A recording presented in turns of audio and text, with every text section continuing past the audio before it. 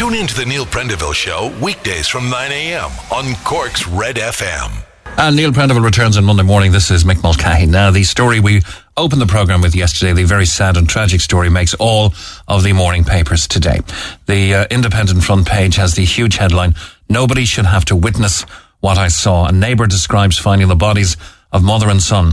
John Mahoney rang his neighbour and friend Mossy O'Sullivan for one of their regular chats on Tuesday evening. He never answered, and I was waiting for him to ring me back, he said to the Irish Independent. That didn't happen. Shortly afterwards, two other neighbours asked John to check on the O'Sullivan house in Kilfeeny in Lixnaw in County Kerry. They were worried because the front door was open, but no one had answered. Inside, John discovered Eileen, 56, and her son Jamie, 24, shot dead in their beds. Gardaí later found the body of Mossy O'Sullivan, 63, at the rear of the property, a firearm nearby, all three dead in a suspected murder-suicide for which officers have yet to establish a motive. And the pictures are all over the papers today. Shot dead in their bed, says the front page of the Irish Daily Mirror. Farmer blasts partner and son to death, then turns gun on himself. That's a bit sensationalist, isn't it? Gun ownership laws questioned after shooting. Padraig Hoare reporting in the Examiner that gun ownership in Ireland must be re-examined before fatal crime involving firearms becomes a pattern. That is according to victims' rights organisation ADVIC and Cork Southwest TD and anti-domestic violence campaigner Holly Cairns, who said estimates around the potential number of guns in Ireland was a real worry. The Star has shot dead in their beds. Murder-suicide victims, neighbours horror at finding bodies 24 hours later. Shot in their beds, says the Irish Daily Mail. Kerry murder, suicide. A GAA-loving son, a well-respected mother and father who kept bees. They seemed so normal until the father turned a gun on the family. Two stories more positive, and it's a game changer, says the front page of the Echo. City businesses hail the Jazz Festival's return. The return of the Guinness Cork Jazz Festival has been hailed as a game changer for the city. Guinness announced yesterday that the festival will return this year, taking place over the bank holiday weekend from October 22nd to 25th.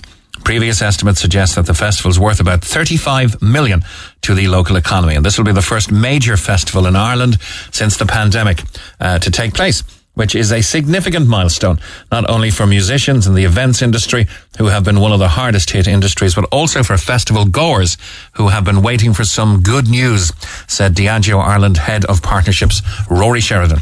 We look forward to announcing full details of the festival, including the lineup, over the coming weeks. And I'm sure there's no shortage of willing musicians of all genres, not just jazz, willing to play on the fringes and around the city and county to celebrate that big, big festival. The Echo has support for Coveney amid calls for sacking. A spokesperson for the Taoiseach last night said that Micheál Martin has confidence in Foreign Affairs Minister Simon Coveney, and the comments came just hours after the leader of Sinn Féin and Mr. Martin said Mr. Martin must sack Mr. Coveney, or the minister could face a no-confidence motion.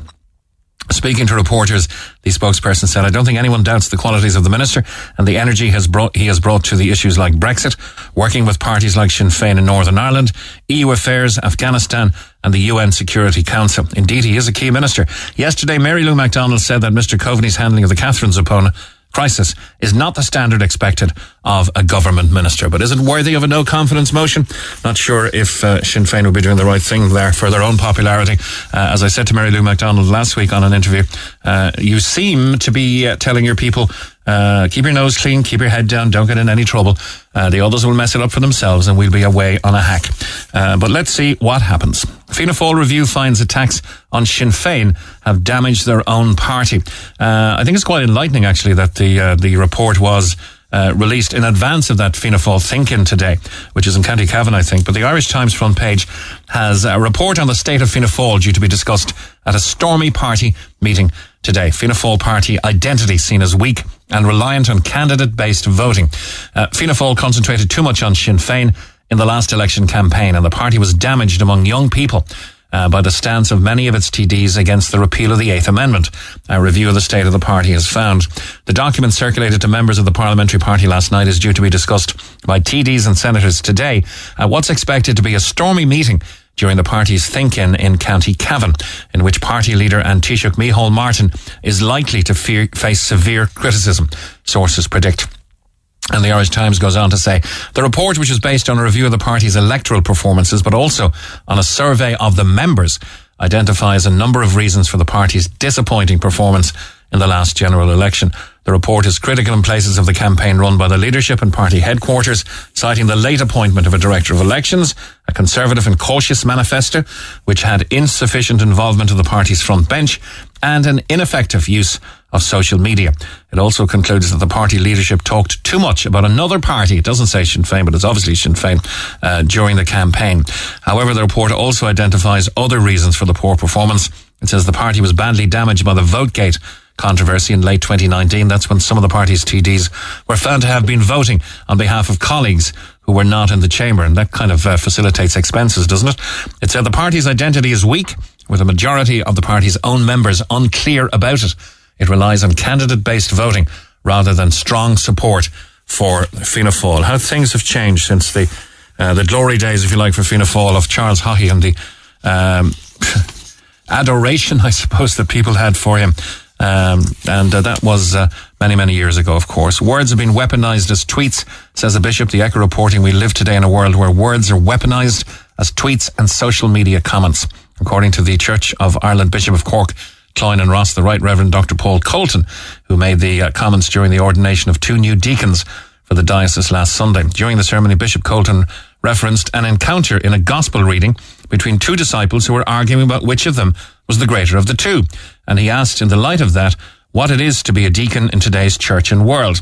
He continued, these are uncomfortable words in an abusive world, a world of passive aggression where words are weaponized as tweets and social media comments, and where all of us have an overriding sense of entitlement and our rights, where, quite rightly, we are called also to prioritize also our God-given well-being.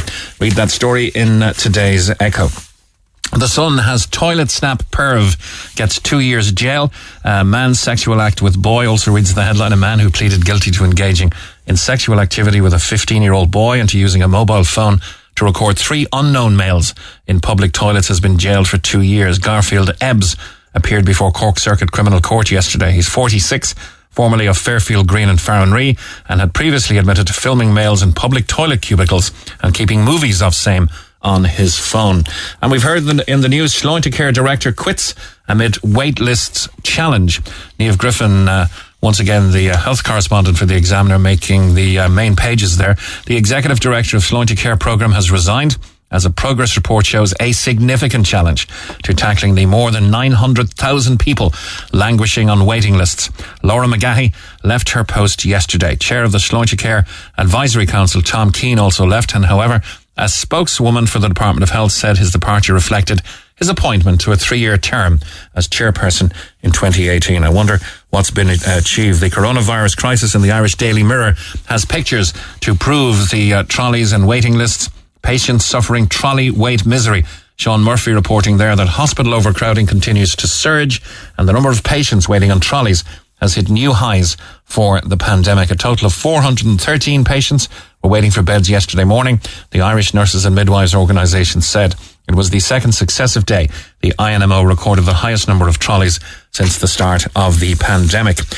Even wine with no alcohol can help to fight heart disease. It's all down to antioxidants in the grapes. Alcohol-free wines are just as good for the heart as normal vintages, a study shows. And unlike regular types, zero wines are not bad for your health at all in other ways.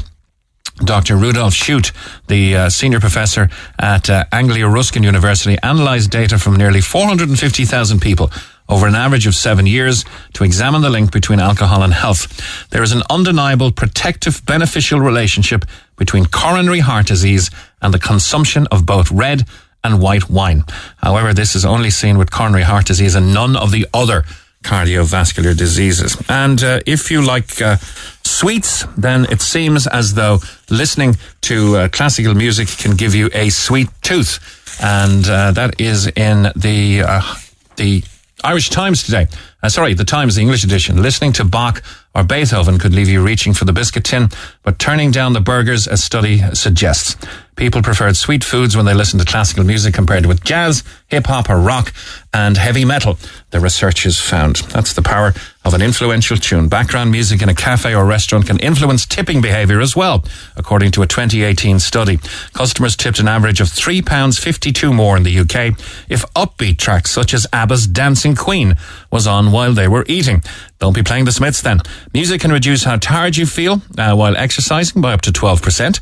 And people drink more quickly the louder the music is in a pub. Oh, here we go. Now we're getting battered. With the loud music, a 2008 French study suggested. Background music could improve the taste of red wine. Another survey said in a 2016 study found that happy music could help build teamwork in offices. The Neil Prendeville Show. And let's kick off with a very happy birthday to Kieran Horahan of Skibbereen today, the 9th of September, from Jerry and Rianne Smith in Baltimore. I must talk about the staycation as well. I promised to do that a week ago. I've still been so busy not to get around to it. Yes, fabulous time in Baltimore, which I must say hello to a few people, and generally in West Cork. What a place to staycation. Well, I'll get back to that a little later on. Let's go to Mary Buckley, who's on line 1. Good morning, Mary. Hello, Mary. Hello, Amy. Hi, how are you doing? Good, thanks. Okay. Now, you normally don't post about stuff, but you're really angry over something that happened on Sunday. Can you tell us about it? Yeah, so my son has been attending very popular babies' kids' swimming classes since he was 4 months of age. Okay. And we've never had an issue. We're going there 4 years. And on Sunday, he went to go to his normal class with his father, my partner. And when they arrived there, he had ready to go to the pool, his clothes off, ready to go in his swimming gear. And the manager of the company came over and said to my partner, "Is he wearing a water nappy?" And my partner said, "No, he's not wearing a water nappy, he's 4.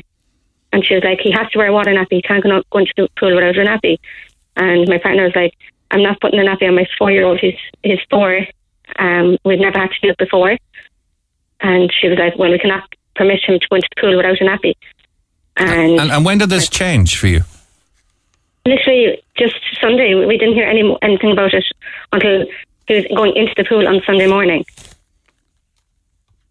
And what normally would be the criteria for nappies? I suppose, it's up to the parents to decide, or to let the management know that the child is toilet trained. There's not going to be any danger here. Yeah, and like they said to my partner at the time, our policy that our terms and conditions that she have signed is that they have to wear a water nappy until they're finished attending water babies up to the age of 6. But actually, I took a screenshot of the terms and conditions, and it says babies/toddlers must wear water nappies. My child is not a toddler; he is 4.5. He's a preschooler. Okay, so they can't really change that condition retrospectively, can they? No, not that I can see. No, and I rang both the manager and the owner, and they are refusing to speak to me about it. Policy, which I find quite strange. That they are just talking about the issue where my partner, in frustration, said this is something ridiculous. Effing ridiculous. Effing ridiculous. And she literally, when he said that in the frustration, which I don't blame him for being frustrated about this, and the fact that she downgraded my child in front of everybody, when he said this is effing ridiculous, she said, "You have to leave and put a thing on his, I'm a lady, I will not be spoken to about this," and put a thing to leave, and they're saying they won't force the policies because the way my parents reacted. Mary, could you move around just a little bit, because the phone is breaking up quite badly there. Could you maybe just find a better area or something? It's better now? Yeah, it seems to be better, yeah. Okay, let's look at the mental implications here. What your child is thinking by suddenly, I've been potty trained for 2 years. I haven't worn one of these nappies for 2 years. I'm 4.5. I'm a big boy now. And this person wants me to wear a nappy. How would that affect his well-being? How would that affect his mental health? His father said to me, I had to explain to our son that he cannot go into the pool because I want him to wear a nappy, and we know that he's too big to wear a nappy, which is very upsetting for my child. And sorry, I'm getting emotional. That's okay. His parents thought I had to train our son. We spent a long time training our son, and we don't believe it's right for him to have to go backwards to go swimming. Yeah. Has he ever had an accident in a pool? Never. Yeah, he hasn't worn a nappy even at night in 2 years. Do you know what I mean? Yeah, I can imagine from the pool management perspective what has to be done if an accident happens in a pool. What has to be done if somebody gets cut in the pool, right?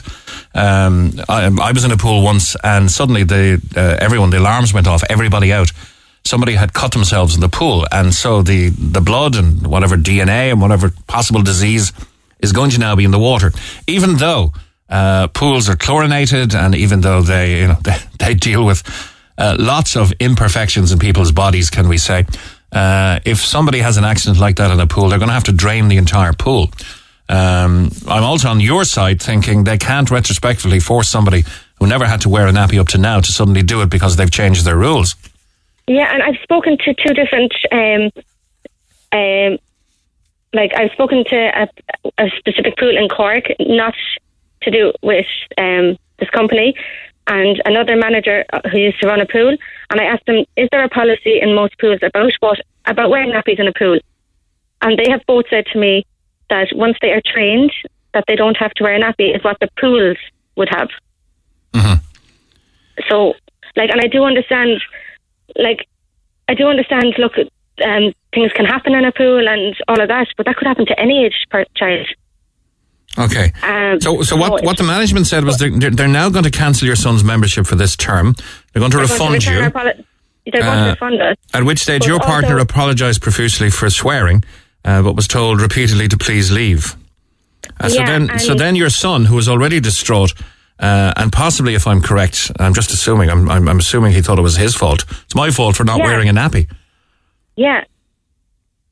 So then I had to explain. When he came home, I explained to him again, look, Alex, we have to find somewhere else to take you swimming because they want you to wear a nappy and we know you're too big to wear a nappy. Yeah. So that's kind of mentally reinforcing him again. That it wasn't his fault. We shouldn't, and my point being, if they had given us warning, if they maybe sent out an email or if they messaged us, they have all our contact details, prior to him attending the swimming pool, then we as a family could have made this decision ourselves before going there. Whereas instead it was approached in front of everybody. My child was downgraded in front of everybody about the situation. Yeah. Which, to be fair, I just didn't feel it was fair. And we have supported them for 4 years. We've pumped a lot of money into our child's development through swimming to try and do the best we can for our children. And then to be turned around and to be treated like this. Notwithstanding the fact that it's a very important life skill, that it's not really good to be interrupting his progress. No, and he's been doing it for 4 years and now he just has to stop. Yeah, so he's a preschooler now, preparing to get ready to start primary school. That no child of 4 years of age really isn't potty trained or toilet trained. At 4.5, you do have the mental awareness and responsibility not to pee or poo in the pool, wouldn't you? Yeah, and well, I think if I thought my child wasn't able to control or be able to tell us that he needed to go to the bathroom, then I wouldn't be bringing my child to swimming in the first place, if you know what I mean. Mm. Of course. Hang on a second. We've got Claire on line 2. Hi, Claire. Hi, how are you? I feel really bad for Mary. My child is 4.5. I just asked her here, how would she feel? And she was speechless. She had a horrified look on her face. I think if I force my child to wear a nappy at 4.5, you'd have a lot of damage control to do. One quick comment can really affect the child, and you have to do a lot of damage control. Whether you meet a not so nice person on the street, whether you say something reckless yourself to the child, it's really, really damaging for this company to force a nappy on the baby. And plus, might I add, that particular water swimming lessons is incredibly expensive. So the woman who said this to the dad, you have to wonder, does she even have children herself? Did she ever have to deal with a child's emotional well-being? It's ridiculous.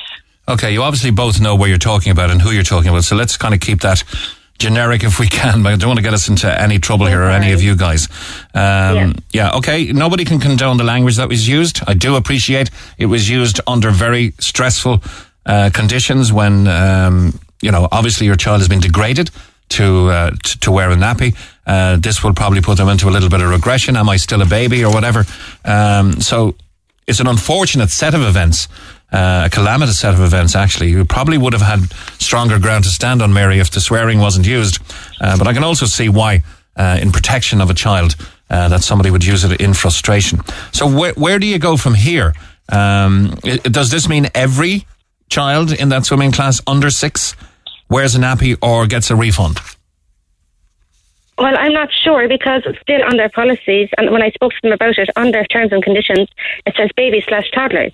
So to be honest, I don't think they're using the right term or phrase, because that, to me, and if you Google definition of a toddler, it's very, very subjective. It's somebody who's 1 to 3 is the definition of a toddler. So I don't understand how a 4.5-year-old is being defined as a toddler.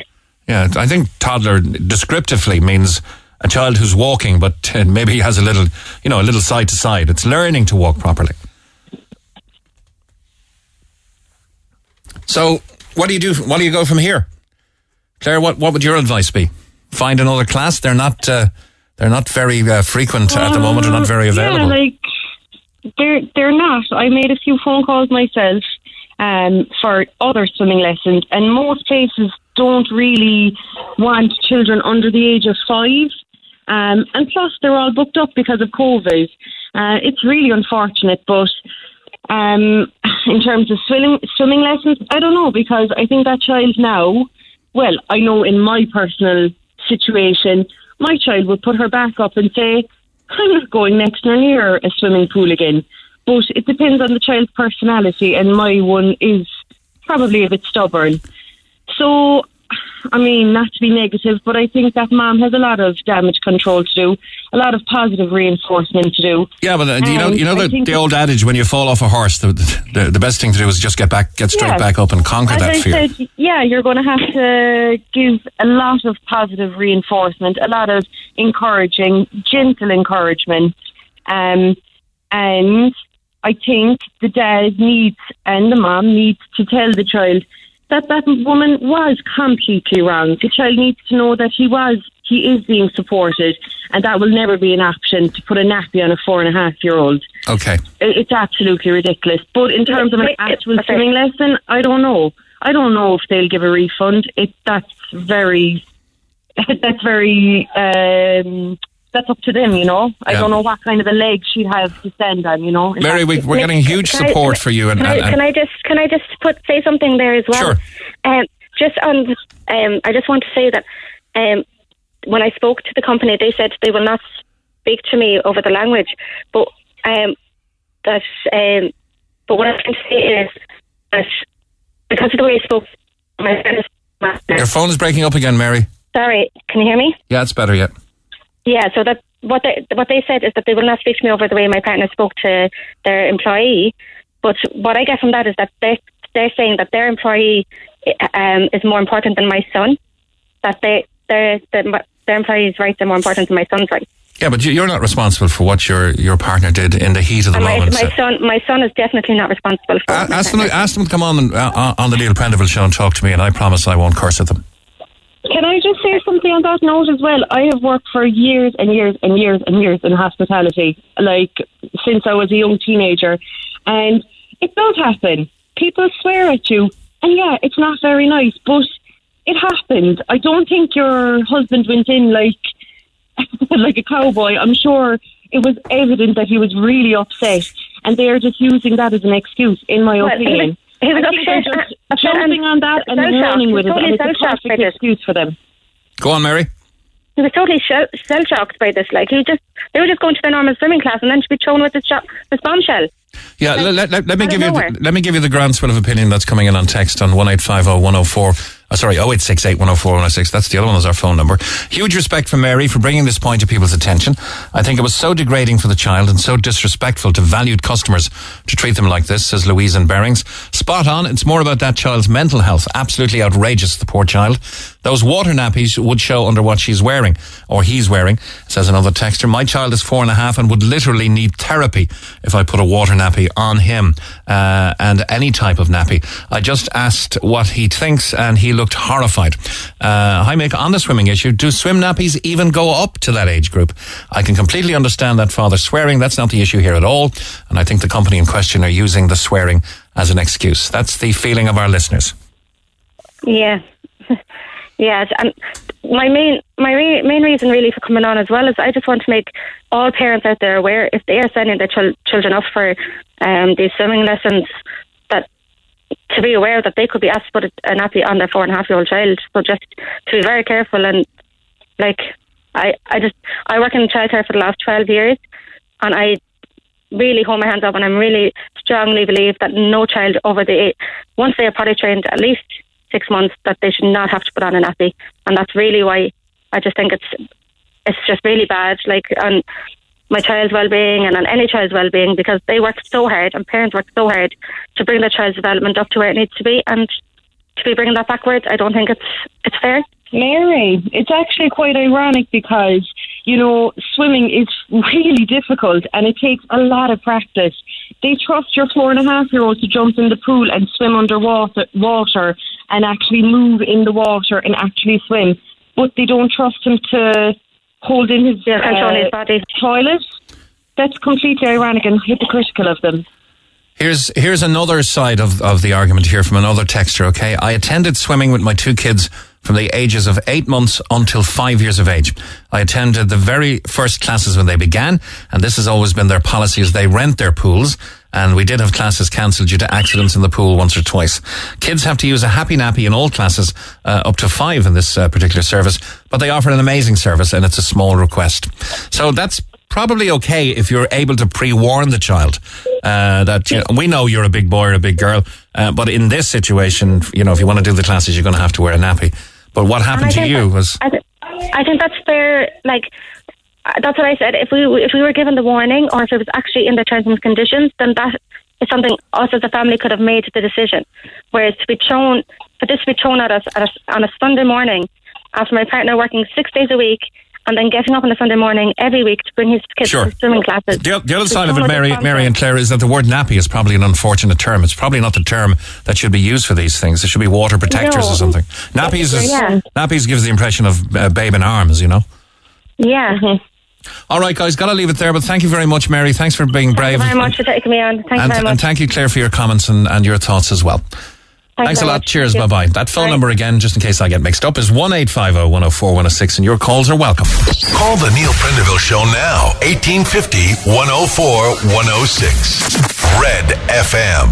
And a very good morning to you at 20 minutes to 10. Some texts on 086-8104-106. Here we go again. This is the waiting list one from yesterday. Child medical issues in Ireland, and the former Children's Minister hands back 60 million of her unspent budget. Wasn't that Catherine Zappone? Because she couldn't be bothered doing her job and securing the best possible care for our children, says a texter. On the subject of wills, a very engaging conversation yesterday with John Lowe of moneydoctors.ie. Mick, I did a will last year as I got married, and for a will for me and my wife, it cost us €525 for both at a solicitor's office. It's pricey enough, and when you die, they charge a lot for the probate works as well. Solicitors offer to do your will free of charge once they are appointed to deal with the probate, says another texter. And can you please repeat the name of the website, etc., about making a will? Thank you. It's www.moneydoctors.ie. www.moneydoctors.ie. You'll get a choice of 6 different types of wills. You pick the one that's salient and refers to your own situation, and it's going to cost you €50 plus VAT, €61.50. Now, Cork Airport is investing over €40 million between 2020 and 2022 to upgrade and enhance critical infrastructure to get ready, as they say, for strong growth to take off, pardon the pun, from the end of November into 2022 and beyond. It's the biggest investment in Cork Airport since the construction of the new terminal, multi-storey car park, maintenance and other buildings and roads. Way back, how old is the airport, do you think? The new airport? 5 years? 10 years? 2005 to 2006 it was built. Tony Cullinan is on line 1. Good morning, Tony. Good morning, Mick. Now, you are an aircraft and an air travel enthusiast, and you keep an eye on everything going on there. So the traffic going in there, you say, isn't good enough at the moment. Well, I'd always look at what we lost. We've lost Norwegian, who got a licence to fly between Cork, primarily, and Boston. They've pulled out. Mm-hmm. We had an alternative airline going from Cork to Iceland. They've pulled out. For a number of years, Aer Lingus doing Cork to Turkey. That's gone. At the moment, you can't fly with Ryanair to Tenerife or to Lanzarote. Why is that, do you know? Because you would have imagined they would have been flying right up to the closure. It's the charges in Cork Airport are too high. And who sets the charges? Is it Cork Airport or the DAA, the Dublin DAA. Airport Authority?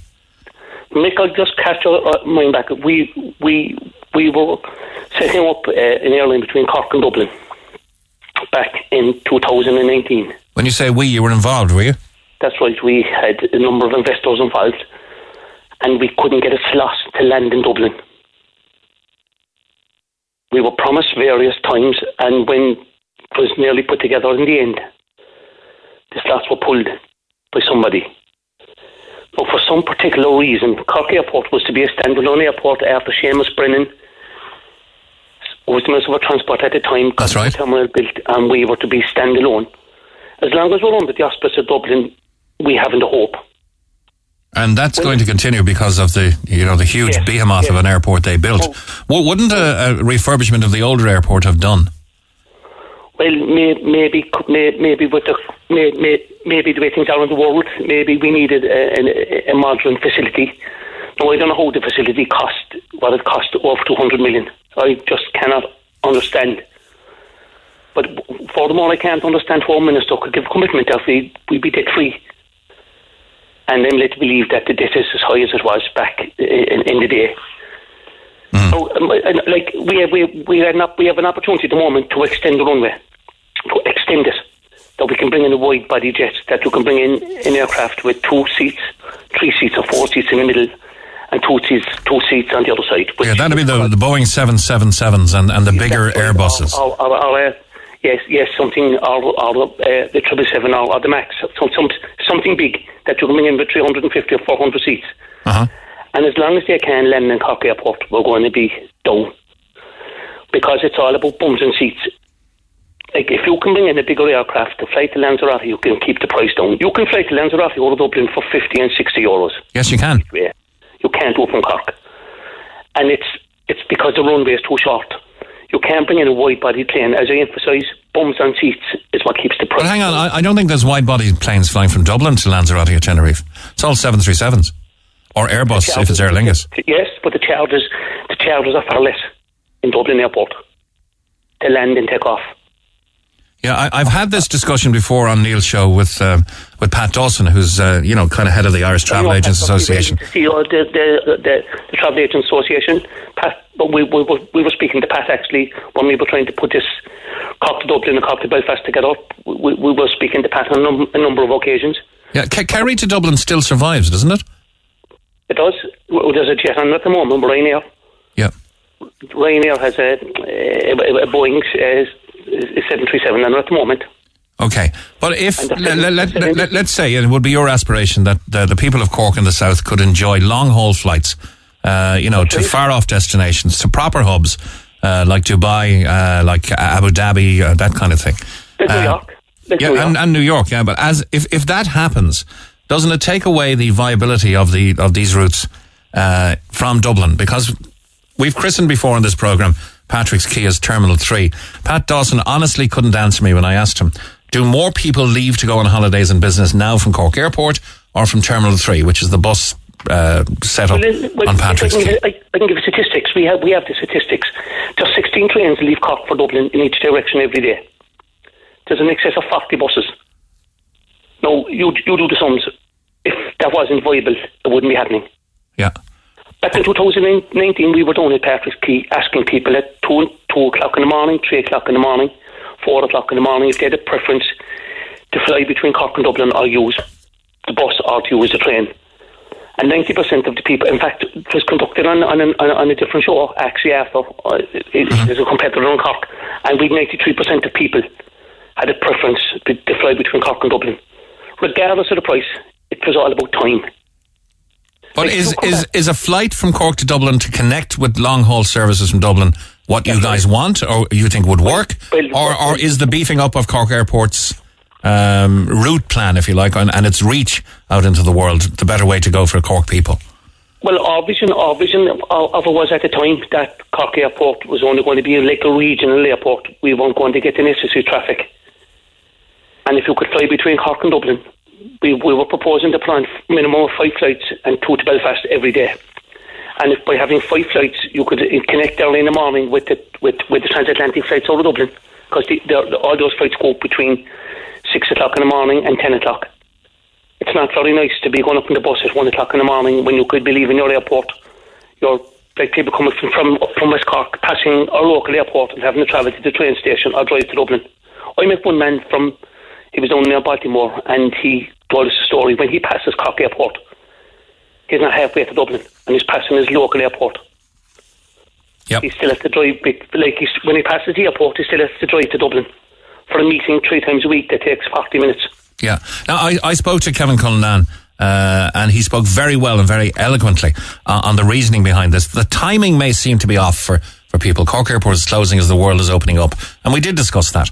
But this is now the reconstruction of the main runway over the next 10 weeks. It is, in effect, going to be the fastest large-scale construction project undertaken in the state in recent years. It's only going to be 12 months from funding approval to the completion of the main works, encompassing all that's involved there: the EU tendering, design, regulatory approvals and constructions. And Niall McCarthy is the Managing Director of Cork Airport, said, all of us at Cork Airport welcome this investment and are fully committed to a strong, growing and vibrant airport into the future. So whatever the inconvenience of not having an airport here for a short while, Cork Airport will reopen, they say, on the morning of November 22nd, following the completion of these works and in time for Christmas. Mick, there's no point having a big Rolls Royce outside the door if you can't drive. There's no point having a massive terminal and a massive infrastructure if the flights aren't coming in. Like, you can't fly to Greece at the moment from Cork. You can't fly to Turkey from Cork. You can't fly to Lanzarote with Ryanair, who are the only airline that kept the price down. At the moment, you can't fly to Birmingham. You can't fly to Manchester. Budapest? Because Stobart are gone, and there's nobody to replace Stobart. Emerald are coming back in there, I think. Keith is on line 3 there. Good morning, Keith. Good morning, Mick. How are you? I'm good, but I'm running out of time. What have you got to say? I'll be honest with you, I think Niall and the lads above in trying to drive the airport forward is a good thing. At least once they have the airport done and completed, they have their wares to offer airlines. There's no point in offering them something that you don't have. Yeah, I've seen pictures of the cracks in the runway as well. I mean, what should have happened, what I thought was going to happen with the airport when they did the terminal, especially post 9/11 and security, I think a good idea would have been to keep the old terminal for arrivals. You could have shut down the restaurants and what have you. As you know, people as they arrive, they're gone. So yeah, couple of coffee stands would do if you're going into arrivals. And then with the new terminal, just keep that for departures only and jazz that up. That could have been smaller then. I thought that was going to be the idea. I thought that would have made because then you have effectively 2 terminals instead of just 1.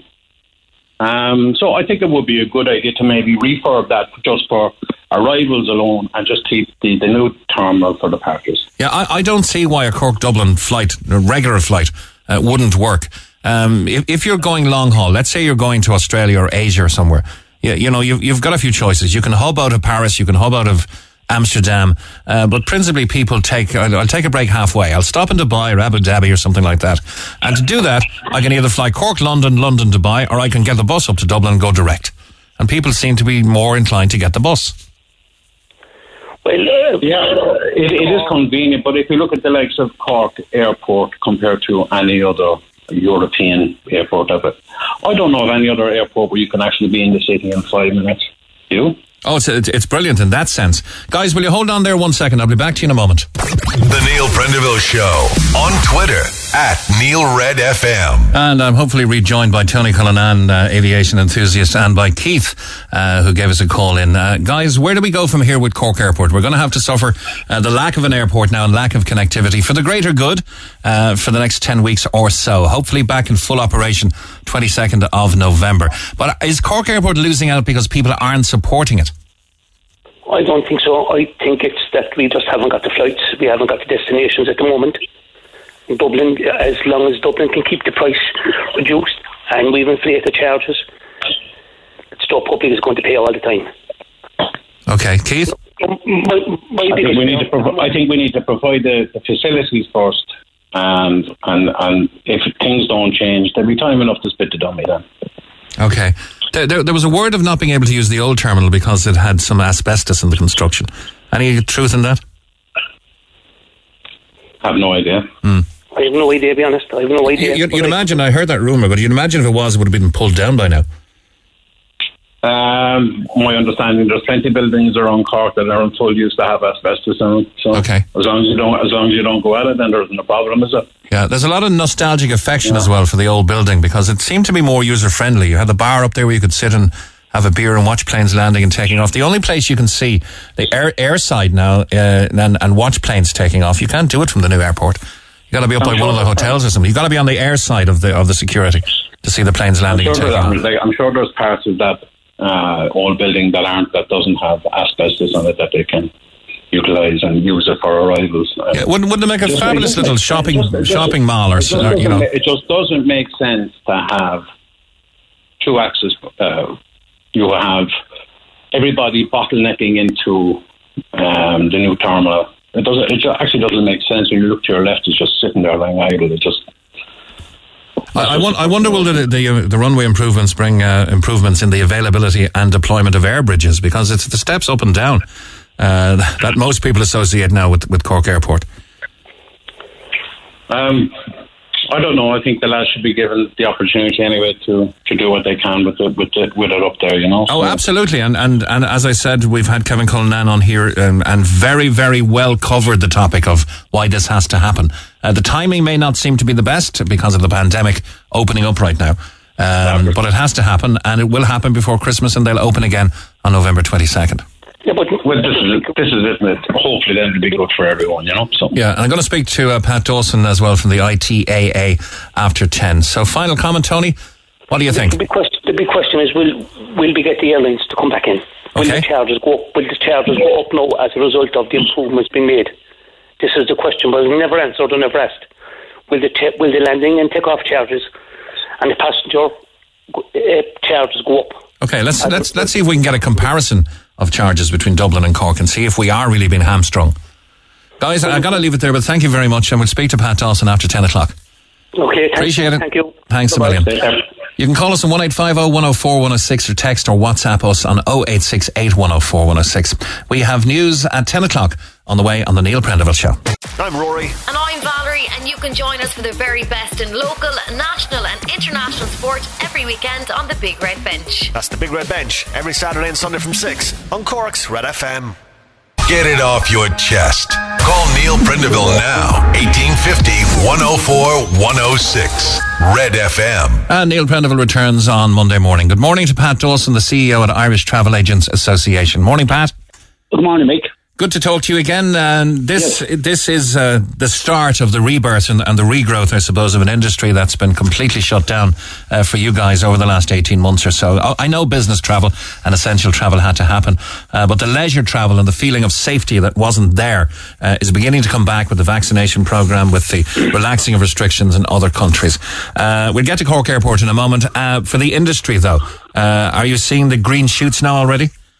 We are, Mick, yeah, that has to be said, I suppose. With the kids going back to school now, let's say the mature people are going on booking holidays and whatever, and certainly there has been, compared to nothing since, the 19th of July with the certificate issued, certainly has improved things, and bookings are, we're still, travel agents, their turnover this year will be about 15-20% max on 2019, so it has been a disaster and is a disaster, but we're getting through it, and we've had some government help, but we need more to get us through, and we have met various ministers, and we had a meeting with the Department of Transport only 10 days ago, and hopefully they'll see fit to support us as a sector like they've done to other sectors.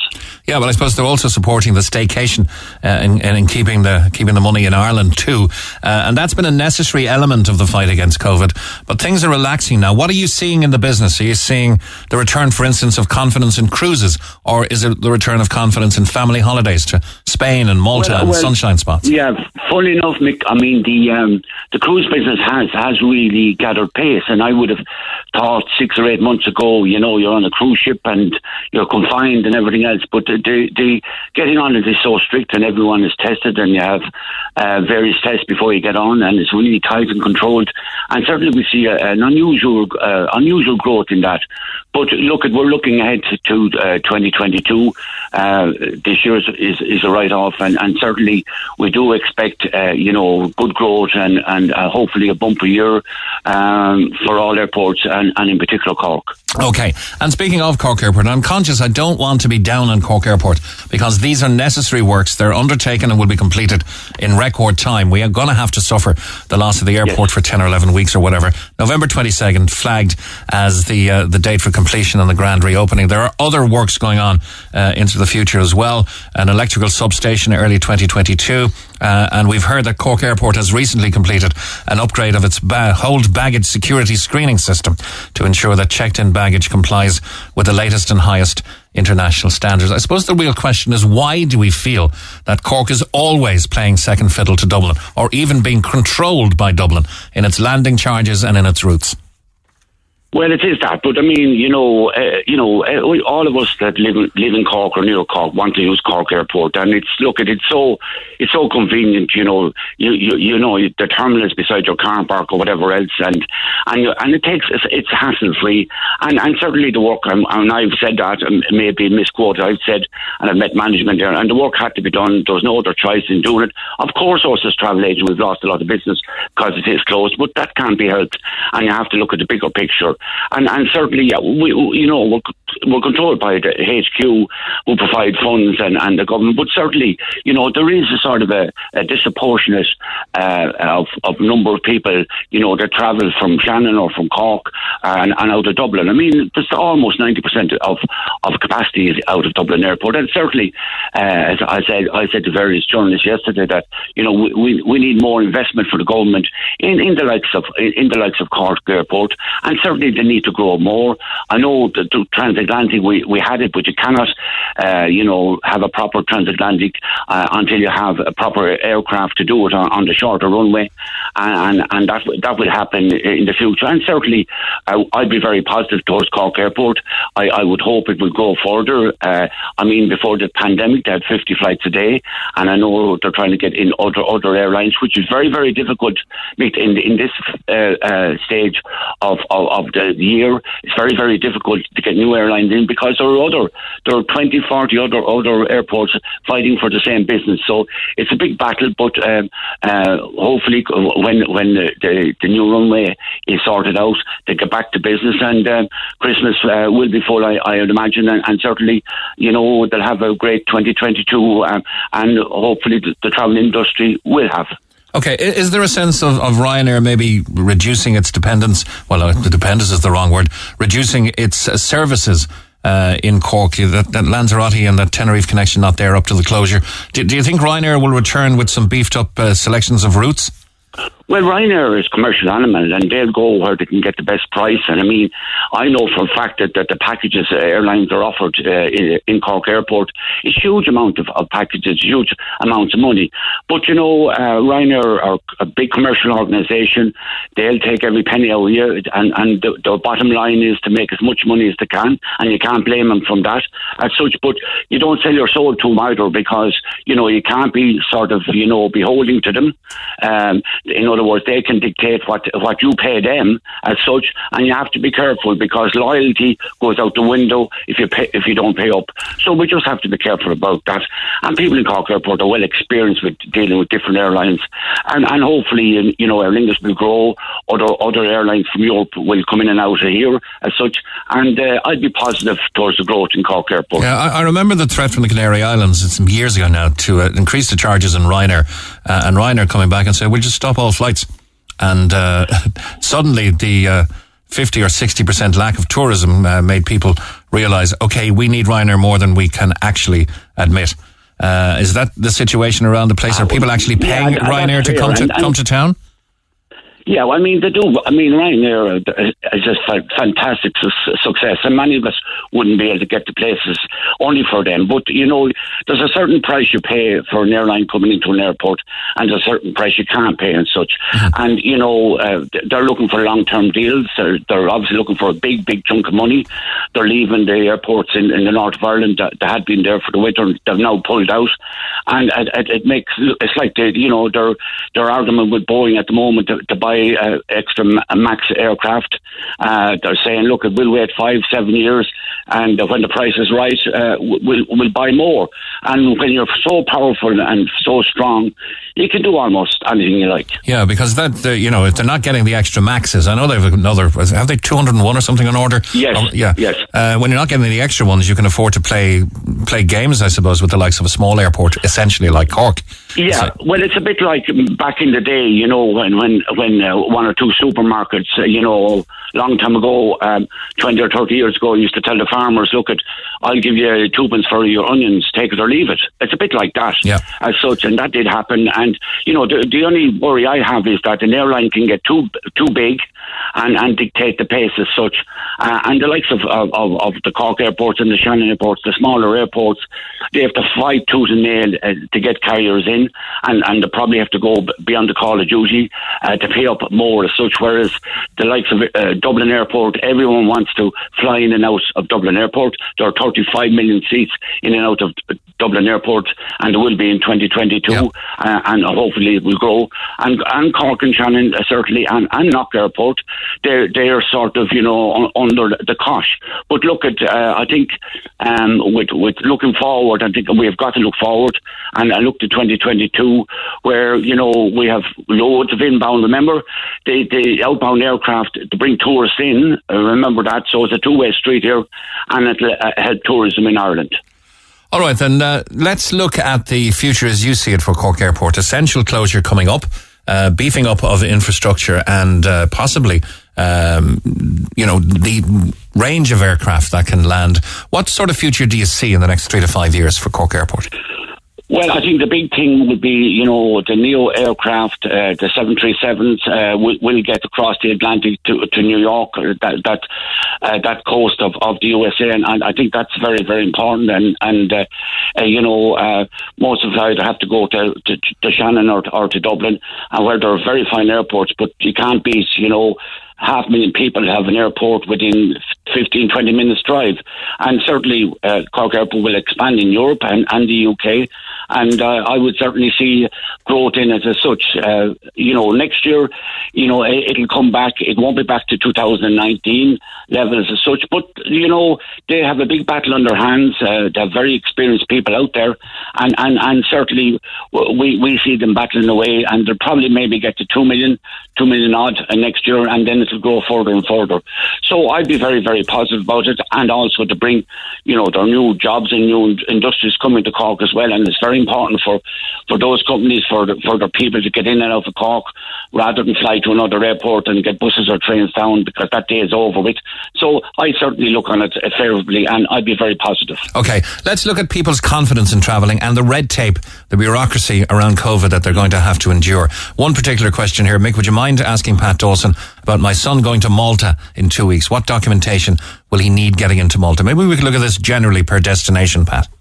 Yeah, well, the best thing, I don't hold myself out to be a medical expert, but, there are great apps, and Reopen Europe is the best app you can use to see what your terms and conditions are going to various countries. And it outlines all the countries in Europe in particular, and gov.ie are the other app where it gives you all that information as well.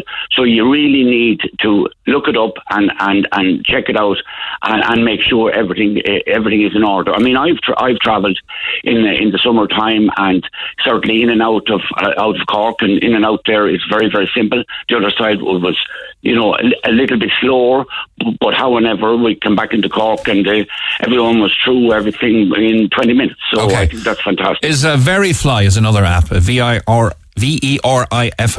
think Aer Lingus are using Verifly. That can gather all of your documents and certification together, in my understanding. Yes. And if people, I had a case coming back where one particular guy had everyone's certificate on his phone, and they got separated, and they were on the airplane, and his buddy was inside the terminal, and he just couldn't get on board because he couldn't come through the check-in because the cert was on the airplane. Okay. And he was left there. So you just have to be very careful and go through it, and certainly if you book with a travel agent, they'll go through A to a Z. And it's very, very important that you have the correct document. But look, we're used to documents. We're going to restaurants and bars and producing them. So from that point of view, look, we're getting used to it, and it should be a breeze from now on. Yeah, oh, by the way, I have Mick Mulcahy on my cert, right, because I got it from my doctor, and he knows me as Mick. I've got Michael Mulcahy, of course, in my passport. That going to be an issue? I would get that change, Mick, if I were you. Just don't have complications like there was John, like, for example, and Sean and stuff like that. Yeah. If there's somebody fussy, it can cause you a problem. For the sake of it, I would get a change and have it, the two names exactly the same. I would do that. Yeah, fair enough. Okay, eDreams and eBookers, are these legitimate or stay clear? No, there are online travel agents as such. And now, the thing about them, they're not based in Ireland, and this is very, very important. And we've had experience through the COVID of people phoning the Irish Travel Agents Association about companies based outside of the state. And what you must remember is if they're based outside of the state, they're not governed by the Commission of Aviation, which travel agents based in Ireland are. So if you have a problem with them, you would have to talk to the government where they are situated. So it's mainly the UK, or it could be Dutch, and some, I remember last year, a person booked with an online travel agency and they were based in China. But you lose a lot of your rights, remember, if they're outside with EU, and there's great cover in the EU regulations about delayed flights, cancelled flights, and the compensation you get. So you really need to establish that they're based in Ireland. If they're not based in Ireland, you're running the risk of trouble. There is no doubt about that. Okay, and on that general score, Pat, the bricks and mortar travel agents have been challenged by the likes of Ryanair. I remember, to be fair to Michael O'Leary, before he just offered online tickets, you wouldn't put your credit card within 10 miles of the internet for fear it would be compromised. Now it really is standard practice for people to book their own flights and stuff. Where does the travel agencies you represent offer the advantage and the comfort and the security that maybe doesn't happen on the internet? Well, the first thing is that your money is bonded and safe and guaranteed by the government. The airline's money is not bonded and safe. If an airline goes to the wall, your money is gone, so there's no cover. Secondly, you have a human being to talk to. And that's very, very important. I mean, I've been frustrated, with insurance companies or what. You're holding on line for 15 or 20 minutes or whatever else if you need to talk to somebody. So, I mean, you have a personal service. The travel agent, if you're a regular booker with the travel agent, they know what you like and what you don't like. And they're working for you. They're not working for the airline. They're not working for the hotel. And if you have an issue whatsoever, you can talk to somebody. And that's the most important element of booking with a licensed travel agent. And you must make sure that they are licensed, and they're either on our website or on the Commission of Aviation website. But I go back to the fact that if you don't book with an Irish-based travel agent, and you have hassle or trouble, and I remember being on your station last year, and the vast majority of problems were coming from people who were booked with some UK companies, and they couldn't get the money back, they couldn't make contact or whatever else. So it's very important that you know the risk you're running if they're not Irish based. Okay, a texter says she'd love to find out where these 35 to 50 euro flights are to Lanzarote. When she looks up now, they're 350 to 400. Where's the value at the moment, Pat? Well, it depends. I mean, it depends off peak. I mean, there at the moment, Mike, there are the capacity out of Ireland has been greatly reduced. And because the capacity is not there, that means there are fewer flights, and that means the prices are higher as such. Now, I think these sales that come out for $9.99, I mean, there might be one every 100,000 or whatever else, and they're very, very, very, very misleading. And remember, we all know this, but a flight is not, you need more than a flight. You have to book your seat, you have to book this. So something that appears, from will end up triple or four times the price as such. Sure, by the time you get your luggage and you get your seat or whatever you need. You can back to the olden days. and I've seen it, like you say, oh God, this outbound fare is great and inbound. But by the time you get to comfort, you need a seat, you need bags and so forth. It's up to €200. So this From thing, you know, they're gimmicky, and I'd semi-ignore them. It's a look at airlines, including Ryanair. I get them like every other day. When you book with an airline, you get reminders of sales, and they do annoy us all. But that's a marketing tool. But, you know, buyer beware. Okay. A texter says, my daughter booked her Leaving Cert holidays for 2020 and still hasn't received a refund. These were booked in a Cork travel agent. Well, certainly, if the members of the Irish Travel Agents Association, if you call us, and we'll certainly deal with it as such, and you can give the caller my number, and certainly we'll get onto it. They should be refunded, and that. That's very kind of you, Pat. Thanks for that. When will we be allowed to fly to the USA again, says Una? Well, I've actually a son who lives in the States is flying back tomorrow, and he came over okay. But the outbound, I'm told by people who may know that it's probably going to be into November. That's what I'm being told, but that's not a factual statement. But that's what they're saying now. It's going to be November. We're the same with family over there. We haven't seen our grandchildren for 2 or 3 years now, as such. And Mark was over just doing some businesses, and we had him for a few days. But it's certainly going to be November. Okay. Believe it or not, Knock Airport is a better airport than Cork, says a texter. It has a better set of flight times and better selection of destinations. Cork could learn a lot from it. Any comment on that? Knock have done wonderful. I mean, I know Joe Healy and the staff there. They have done wonderfly well from their beginnings. And they have captured new routes and everything else. And they've done you know, I was going to say it's a miracle, but they have done fantastically well. And it's a credit to them. And they have great capacity and have a great selection of routes, and fair play to them. Yeah, James Horan would be proud, I suppose, looking down on Knock. He would. Any final comment? People, I suppose, are still reticent with the COVID variations in different countries to book travel confidently. Should they take that step now and begin to explore the options for the upcoming winter and upcoming next summer? Yeah, I would say have a look and you know, maybe try out using a travel agent, maybe if you haven't, and just see how you get on as such. And certainly, yeah, but look at just travel once you're comfortable. Don't travel, you know, if you feel you're not ready to go. But I mean, it's getting better and better, and it's very, very safe. And you certainly can enjoy yourself abroad. You get good weather, and you know, a glass of wine is €2.50, a pint of Guinness is €5, and a meal is €10-15. So that should invite most of you to travel. Okay, that's the Guinness dearer than here in most places, I think.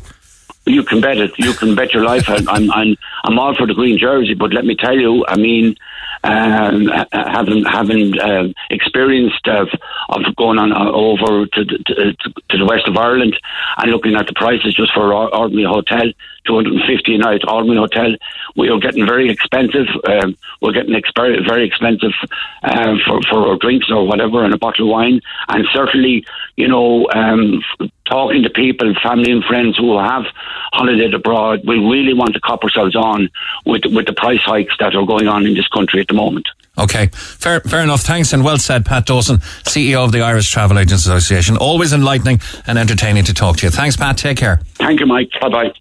Talk to Neil Prendeville now.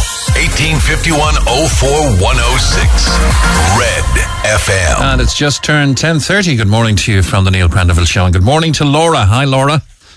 Hi, how are you? No, great. You're looking for some help. I am, yeah. I'm ringing here on behalf of a friend of mine. She's waiting to try to get building work done, and obviously with COVID and everything, things have been massively delayed. But things are on the move again, and they were kind of told now they'll have to be out of the house for the building to start. Okay. So they're looking for kind of a rental accommodation for about 6 months around the All Middleton area. So, like, she's been looking, obviously, but building kind of, she was waiting, and now they're back to her saying she needs to, they want her kind of start in October. They're looking to get the building going. Okay. Now, what's going against you? Here's a number of factors. Of course, the rental market is a disaster at the moment, looking for anything to be available. And we're also looking at a fairly large family here, are we? We are, yeah. There's 10 of them there, and then there's the little baby Brianna as well, so there'll be 11 of them. So obviously there needs to be able to sleep at least the 10, so maybe probably a 4-bed house, really. I was kind of thinking maybe like a holiday rental that might be finishing off for the summer that might be available, or, something that might help with that, because they need a constant oxygen supply for the baby, as she has a few special needs, because she was born at 24 weeks. Okay, let's not scare any potential landlords off here now. This isn't... they're a large family, yes. There's mum, dad and 10 kids from 22 years down to 18 months. But the eldest is away at college. So there's 9 kids at home. And it's just that the youngest, who was born at 24 weeks, has some health issues and needs oxygen and some equipment or whatever. But that's fine too. Then they need to upgrade their own house for her. So this is a very heartfelt plea. For her and the rest of the large family, the work is starting soon. And so they need this to work out. So if there's any kind-hearted landlord out there who could take a large family, they're not looking for any financial deals. I guess market value is what they'll pay. Yeah, they want to get. They just want to get out and get the building work started so they can get back in as soon as they can. Yeah, and that's for the sake of all of the children, including the one born premature who has these health issues ongoing. Yeah.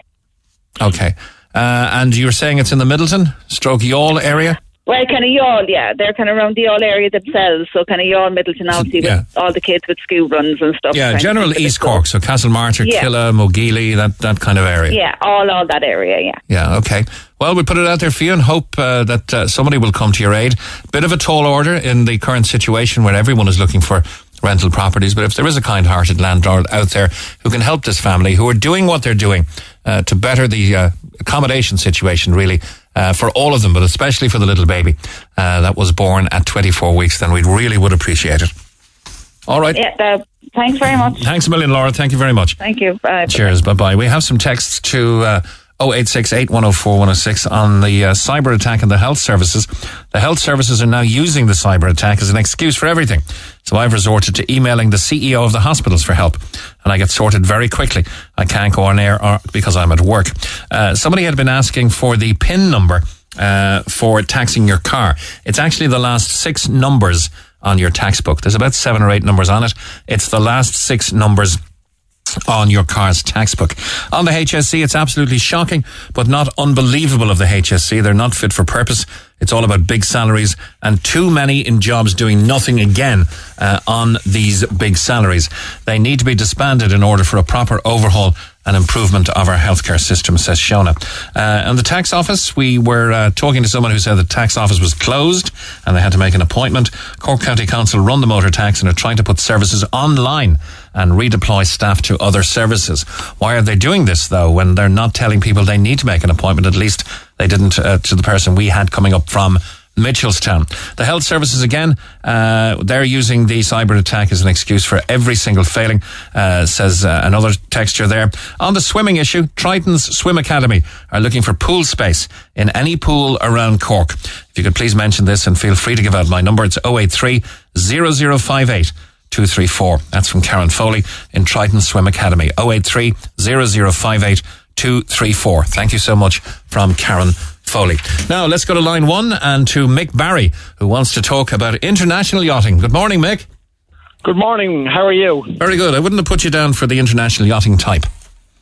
I wouldn't think so, really, Mick. No. I'm only joking, but you believe that Ireland should not agree to host the 2024 America's Cup yacht race because we're going to know on the 17th of September whether we are successful in that bid. We are up against Valencia, which has already hosted the America's Cup and has an amazing array of facilities there, as well as probably, I dare say, a lot more sunshine than we in Cork. Why are you against it? Well, you're not quite right there, Mick, so I'll just make it clear from the start. Okay. I'm not saying that I'm against it, and I'm not saying that we should say no to this, okay? Okay. But what I am saying is 2 things. First of all, before we say yes or no, we need to know what are the costs for the taxpayer and what are the benefits from Ireland hosting this international yacht race, okay? Mm-hmm.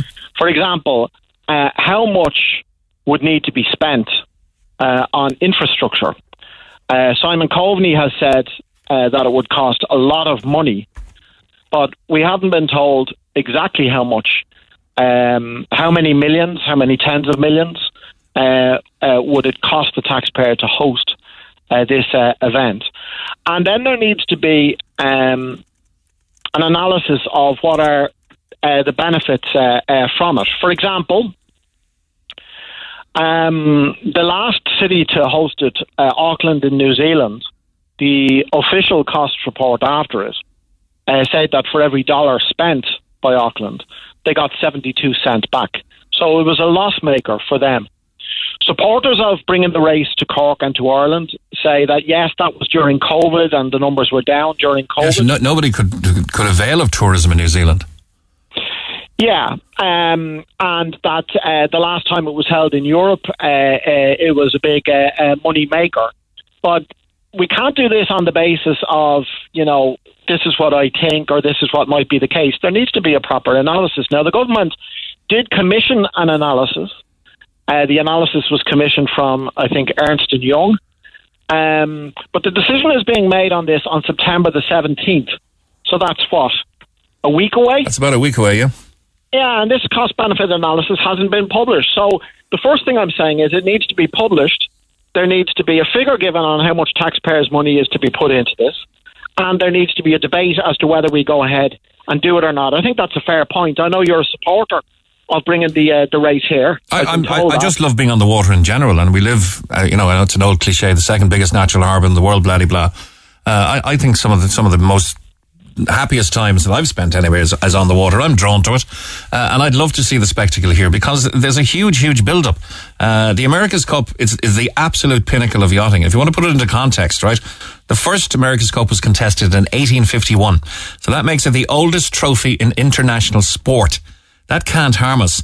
This trophy predates the modern Olympic Games by 45 or 50 years. So this is going to be the eyes of the world on Cork if we do get it. I've also said I don't think it can be staged without the grace of maybe Doyle Shipping and the old Verone Cork Dockyard as a staging post, perhaps Cork Harbour Marina, which has the deep water facilities there. Now, unless the government coffers dredge the river up to the Royal Cork and Crosshaven, but maybe that's going to be the entertainment section. Maybe the ferries will run all over Cork Harbour. I don't see the harm it's going to do here. I do understand you're looking at the national picture, the public purse, as you say, which will have to bring this event internationally to a local area. There may be some questions to be answered there. Is that what's worrying you? Well, it's an interesting point that you make about being the oldest international sporting event. I've heard it said, now I'm a bit dubious about the claim, but I've heard it said that it's the third largest sporting event in the world behind the Olympic Games and the World Cup, okay? That's what I've heard as well. I can think of others that I think would be ahead of it, but leave that to one side. It's a big international sporting event. Now, if Ireland was going to host a World Cup or an Olympics, I think the basic instinct of ordinary people would be to say that's great. But they also would say, we want to hear a bit of discussion on this about what is it going to cost the taxpayer, what are we going to give, and what are we going to get? We're going to give 9 million first off, anyway, if we get it on the 17th. 9 million is the first payment. I understand. The Irish Examiner ran a report the other day, and basically the gist of that is that the Irish state would give €9 million of taxpayers' money to what I understand is a private company for awarding the race to Ireland and giving the green light for Cork to be the host city for it. But that's information that should have been out there months ago and weeks ago. Why is it up to the Irish Examiner just less than 10 days before the decision is made to be putting information like that out there? There's been radio silence from the government on this, other than Simon Coveney saying it would cost a lot of money. To be fair, Simon Coveney has been more than a little distracted by the melodramatic affairs that have been going on, and for which he appeared before the Oireachtas Committee last Tuesday. He's now, of course, in New York on official Department of Foreign Affairs business, so probably won't hear from Simon until we get or lose this in 8 days' time. So what you're saying, Mick, is that an international sporting event will come to this country and come to Cork, that it will involve the spending of taxpayers' money, which is going to run into the millions and possibly the tens of millions, and there's no information about that given out to the public before the government says yes or no, that's completely wrong. Completely wrong. When we accepted the joint hosting of the Euros, and then that didn't happen because of COVID, were all of these details gone into? Or is it just obvious that money would be made because the stadiums would be full? There's more information given out in the example you quoted there than has been in relation to this particular one. And it's not automatically the case that this is a money spinner. I mean, I gave the example there. I know that it was in the COVID times, right? That's the case. Although the COVID times haven't left us yet either. But the last time around, the city that hosted this, for every $4 that they spent, they got less than $3 back. They lost significant sums of money. So I'm not saying no, I'm against this coming here. I'm not saying that at all. But I'm saying that there needs to be information, detailed costings, how much taxpayers' money is spent up front, and a proper debate before the government says yay to this. I think that's a fair and a reasonable point of view. And I also, in the little statement that I sent you there, and I'd like to maybe make a couple of brief points on this. Sure. I raised some points about the question of access to the sport and to sailing in general, because there are plenty of examples in recent times of big international sporting events coming to a country or to a city, and it's like the wave coming in and the wave coming out. It's great when it happens, but then afterwards there's nothing left behind. There's no legacy. And if this is going to happen here, there has to be a legacy in terms of improved facilities for all people. I mean, this is described as an elite sport, but yachting also is an elitist sport. How is yachting an elitist sport? Did you ever go out on a Sunday and see the hundreds of young children in Optimists and Toppers and Fivas that are being coached on the Curlane Bank behind Spike Island by the Royal Cork? Absolutely unbelievable. And you can get into that sport much cheaper than you get into golf or any of the other sports that young people get. Much cheaper than horse riding, for example. And very good physically, mentally. You're in the open air. Of course, every sport has an elitist element. Rugby have their World Cup, soccer have their World Cup, golf have the Riders' Cup and the Solheim Cup. I would say that for a young person from Farranree or a young person from Mayfield, it's far easier to get into hurling or to get into soccer than it is to get into sailing, and that needs to change. This sport needs to be opened up so as it can become the property of anyone who wants to be involved, any young person who wants to be involved, and that has to be part of a legacy if this event is going to come to this country and to this city. I think that's a fair and a reasonable point to make as well. Yeah, I agree with you. In Monkstone, where I live, there are sailing courses for all who wish to take part. The only caveat for insurance reasons is you must be a family member. You can do that for as little as €280 for the year. And dozens and dozens of children from out of town, from out of, away from the water, from the north side, come down, join, have a social element, and it's quite open to them. I don't see where you're seeing the elitist thing here.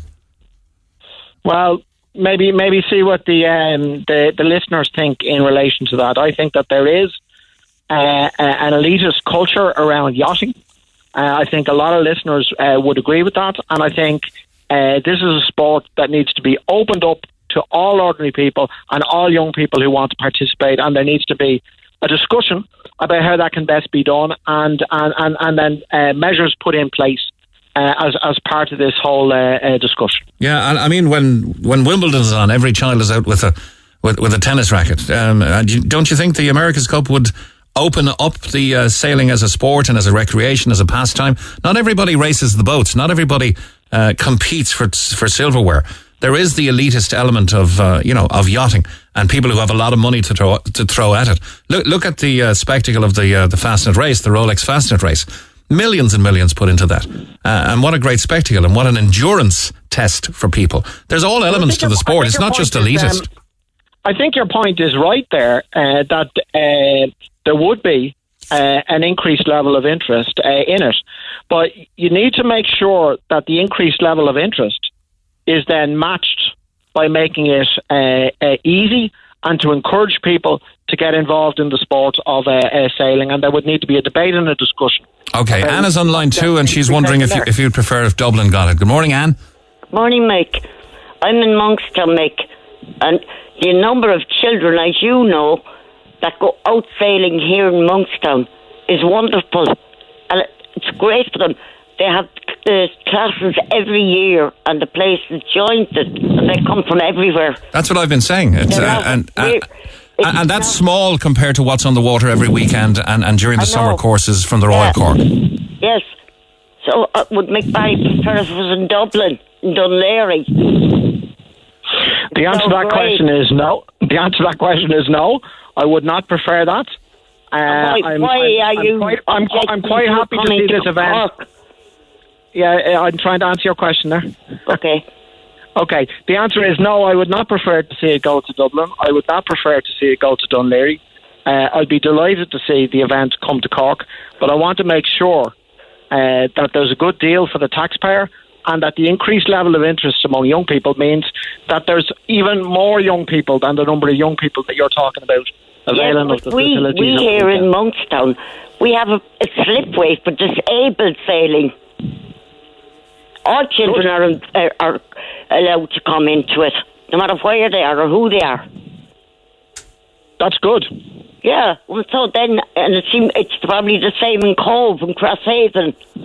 All of the harbour towns. Eddie English sails with Sail Cork out of East Ferry.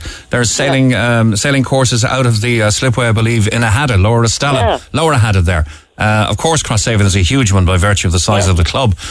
Cove have their sailing club, Cove Sailing Club, in White Point, and then there's Monkstown Bay Sailing Club, Passage Rowing Club. It's not just sailing; it's water sports in general. Water sports, yes, and there's rowing on the river. I don't think it could be more open to all elements of society. If people in Mayfield and Knocknaheeny, as you say, are feeling disadvantaged because geographically they're not near the water. We have, I assume, good public transport services, good road services. They can drive down there. I mean, you can't blame sailing because people live on the north side. It's open to everybody. Honestly, it is. Of course. I mean, you know, Mick, the weekends here, the traffic, the cars parked, that's all for the sailing. Yes, I want to get a quick comment in from Ger before we go. Anne, thanks a million. Thank you very much. Ger, are you there? Bye-bye. Hello, Ger? No, not getting Ger. Okay, Mick, we'll wrap it there. Let's see if we can get Ger on line 3.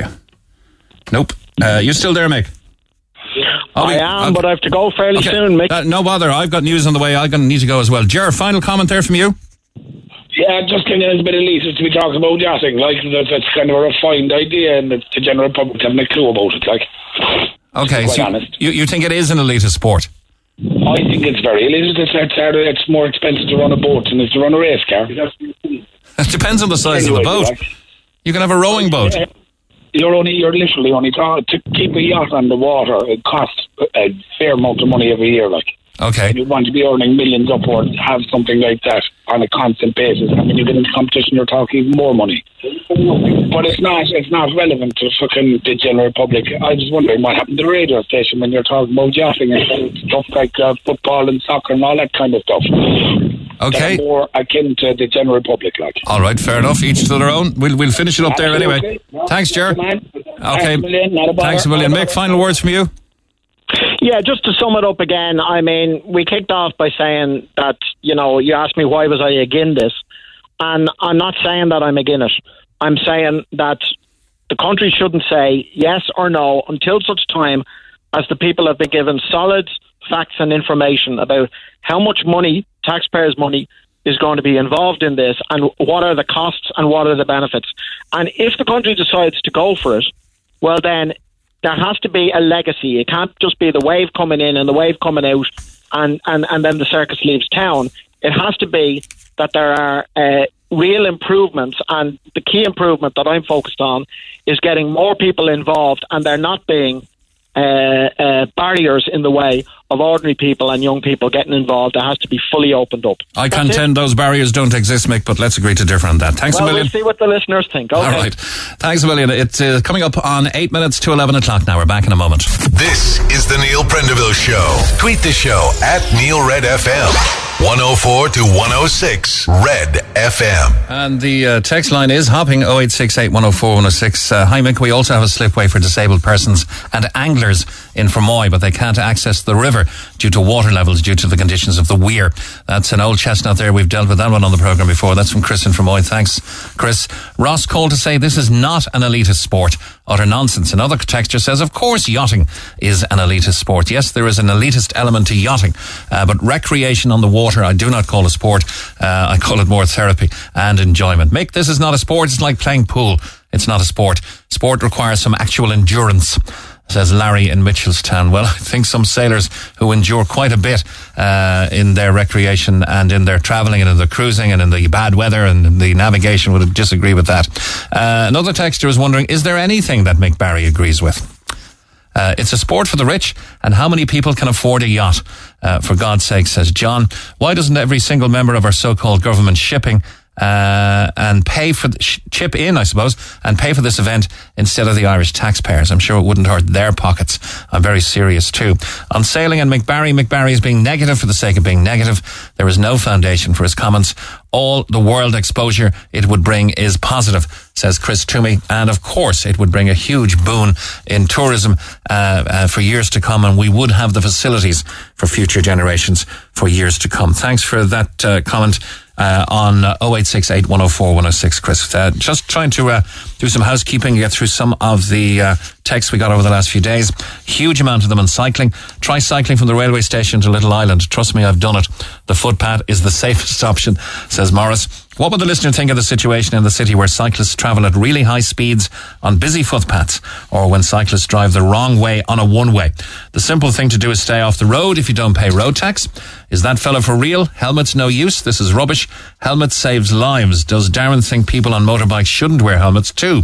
This is why motorists dislike cyclists on the road. They should all be made pay road tax. This guy hasn't a clue. And one more on cyclists. Obviously, this cyclist doesn't drive a car. Everyday cyclists cause mayhem on the roads, and they've gotten worse since the Green Party got into government. It'll never change until the RSA get their act together. Coming up on 3 minutes to 11, we have news at 11 on the way on the Neil Prendeville Show. Hey, it's Ciara. Tune in to Saturday Breakfast on Red FM from 7 a.m. and wake up your weekend with music, chat and all that's happening in Cork. That's Saturday Breakfast on Red FM with me, Ciara Revens. Officially Ireland's music station of the year. This is Cork's Red FM. Get it off your chest.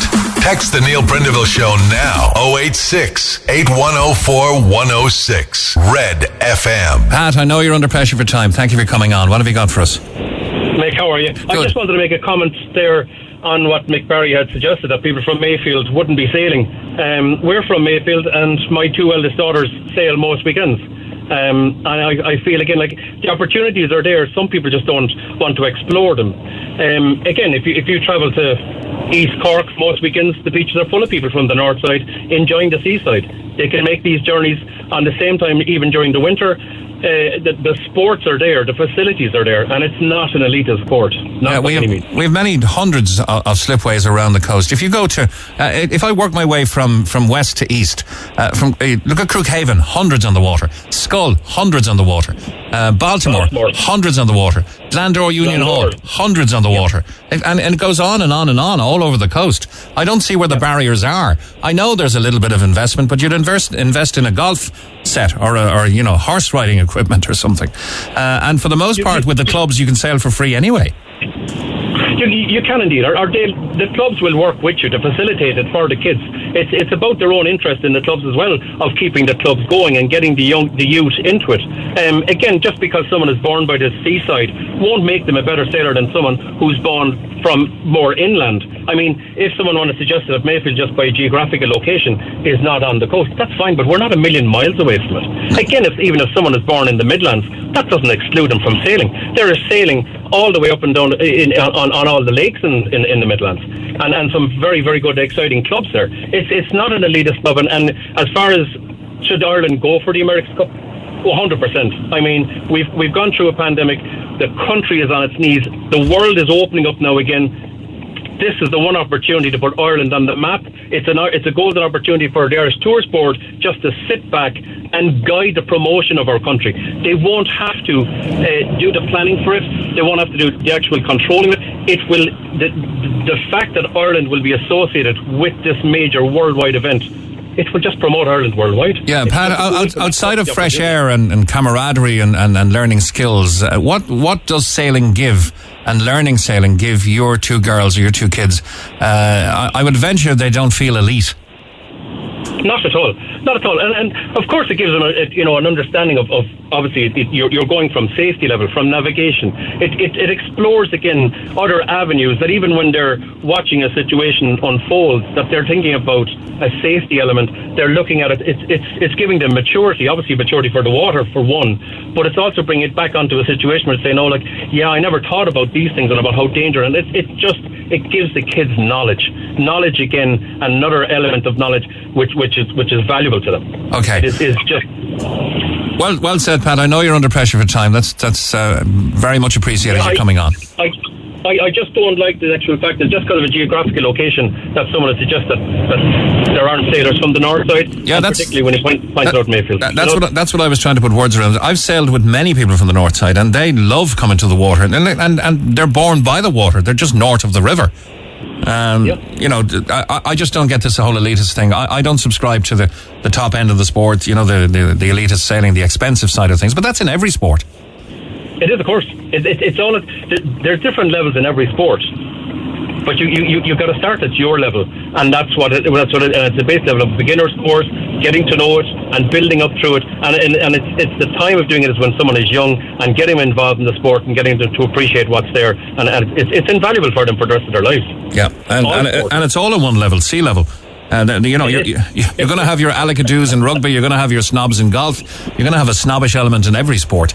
But for children starting, I think it's one of the greatest activities they could do. Even just not sailing, just getting on the water. Just exactly getting on the water, whether it's rowing, or kayaking. I mean, there's a fantastic. I'm going to call it a club now that's using the river, doing the circumnavigation of the River Lee in the city. And this has opened up to people again that hadn't the opportunity to even go kayaking or didn't realise that it was possible. The next element of that is on September the 19th, and that's the actual circumnavigate the city of Cork. They generally start in Crosses Green, paddle down, turn back west going up the North Channel, coming back down again onto the South Channel and ending in Crosses Green. It's an opportunity for everyone. Yeah. It's there. It is there, and just because someone's geographical location, whether they're north side, south side, whether it's Mayfield, Knockdeany, or whether it's Douglas or Rochestone, the opportunities are there and people are there and they're using it. But I just didn't like this elitist that it's about a geographical location that this sport will suit you. That's not what it's about. I agree, and thanks for that, Pat. No problem. Thanks, William. Cheers. Thanks. Bye-bye. Let's go to line one. Fiona, you're a singer-songwriter. Hi, Mick. I hope you remember me now. Fiona what? Fiona Kennedy. Of course I remember Fiona Kennedy. I just have Fiona on my screen. I didn't have Fiona Kennedy. Right. Yeah. Well, I played for the America's Cup, Mick, in Auckland. A very well-known yacht designer, Ron Holland. I'm sure you've heard of Ron. I've heard of Ron, and I've seen many boats and been on many boats that Ron Holland has designed. Yeah, sure. He's amazing, and he was based. He's a Kiwi himself, and he was based in Kinsale for many years, just across from the yacht club there. And he heard me playing in Kinsale, and we became friends over the years. And we used to play together in the Mad Monk in Kinsale. Anyway, Ron brought me over to New Zealand, myself and my partner and my little daughter at the time. We went over to Auckland for the America's Cup, and what an experience.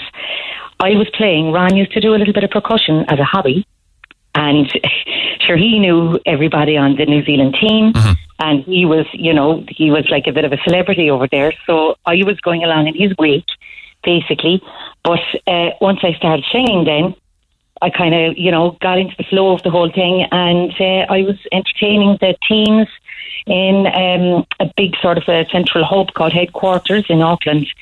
And Auckland is also known as the city of sails, they are hugely into sailing. There was no element of elitism whatsoever in this. I didn't think.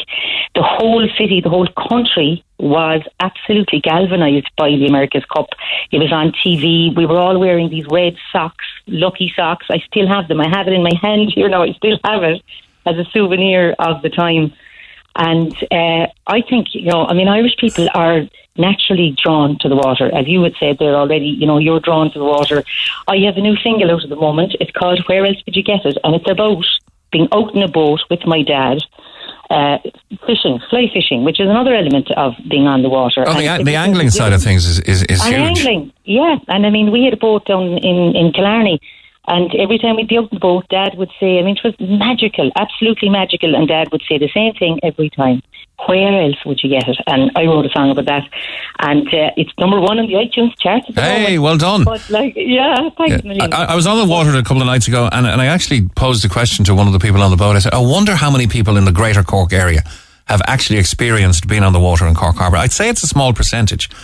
Small enough. Well, yeah, maybe in Cork Harbour, but I'd say loads of people have been out on the water in general, because Irish people, it's in their blood, we're living on a small island. I feel something like the America's Cup, it would provide so much work for people like me, again, musicians, that would be, really thirsty for work now at the moment after everything that's gone on. It would bring back the whole vibe of the Ford Week, which used to be a huge thing in Crosshaven and Cork City, and it had all sorts of spin-offs. And it would just introduce a whole new flotilla of people to sailing, which is a wonderful sport. And there was a comment earlier that you don't need any endurance for sailing. Somebody needs to bring that guy out on a boat for a day, and he'd know about endurance if there was any bit of heavy weather. So big time. But what did you feel New Zealand gained? This was the New Zealand of the late 90s, was it? It wasn't the recent one. Yeah, it was. No, it was. Yeah, it was a long time ago now. It was just. It gave a huge sense of community to the whole country. It was like something, when we all got behind the team at the time of... Jack Charlton. I contend that's where the Celtic Tiger began. That's where the Celtic Tiger was born, with the pride that Jack allowed us instill in our nation and in our team, and in the crack we had in the pubs, and the leaving work early, and Roddy Doyle and the van and all that kind of thing. Exactly. It was just the whole country was just gripped with this. It was the headlines every day. I know much about sailing only through Ron, and it introduced us to it. Everybody, I feel that it really could do the same for us, because Ireland and New Zealand have many similarities, both in size and geography. And I think an event like this, it really could get us all together, give us that old high, give us a big distraction also from everything's gone on over the last almost 2 years now. Wouldn't it be a great thing and something different? It's involving sport. It's something that we could be really good at. So bring it to Cork. Really, absolutely. I'll have to write a song about it, Mick. Yeah, the one major difference I find here, and if you visit France, you couldn't throw a stone in France without hitting a marina. We do need more shore landing facilities, and that's to everyone's benefit. Yeah, absolutely. Sure, we're surrounded by water, rivers, all sorts. I think, I know, I can see where Mick Barry is coming from, and I know, that one would get to feel, the snobs know, and their big boats and that, but you don't have to own a boat. You can go crewing on a boat, or you can, there's all sorts of community sailing events, like down in Skull. I know that the school does a lot of community sailing, and you don't have to own your own boat at all. Yeah. And there's no barriers to people. We've had Richard Marshall on this program before, Cork Harbour Boat Hire, and he's got the big exciting thrill rib, and he's got probably 7 or 8 or even 10 of the plastic whaleys, and you see all and sundry getting on those. I think it's less than 50 quid for an hour for a family, and they're shepherded around by a support boat, if you like. And people can actually drive the boats themselves, even if they've never been on the water. All safe, life jackets, the whole thing. I don't see where the barriers are to getting on the water. I know there are an elitist element in sailing, it's like they do in every sport, but there's no barriers to getting on the water in Cork Harbour. We may be lacking in disabled access to the water in a way. I know there's disabled access to the Spike ferries, disabled access and egress at Spike Island, but I know some of the slipways and some of the marinas could do with beefed up access for the disabled. Yeah, well, I mean, they did a lot for the disabled in Kinsale Yacht Club. I know that a friend of mine, Michelle, was working a lot on that over the years in the past, and they have facilities for disabled sailors, and I think it's just a wonderful, wonderful thing. It introduced all of us from a family in, suburban Cork to yachts, introduced us to sailing, introduced us to New Zealand. I ended up going back to New Zealand nearly 4 times. I did tours in New Zealand. Yeah, absolutely loved it. So people will come here from other countries for the America's Cup, and I have no doubt, I mean, where else would you get it? When they see the beautiful scenery and the lovely friendly people, they will start to love it. I think it's going to be a tourism boost for decades to come if we get it. Huge tourism boost. Absolutely, it will be. I mean, I saw nothing but benefits when I played for the America's Cup in Auckland, I have to say. Okay. So really, I think it would be a mistake now not to go with this. If you want to capture the buzz of the America's Cup, I know it's a little artistic license being taken in the movie. There's a brilliant movie called Wind, featuring Matthew Modine and Jennifer Grey. She was in Dirty Dancing. It's an old one now. But it details the match racing in the America's Cup and the fun that was had in Australia.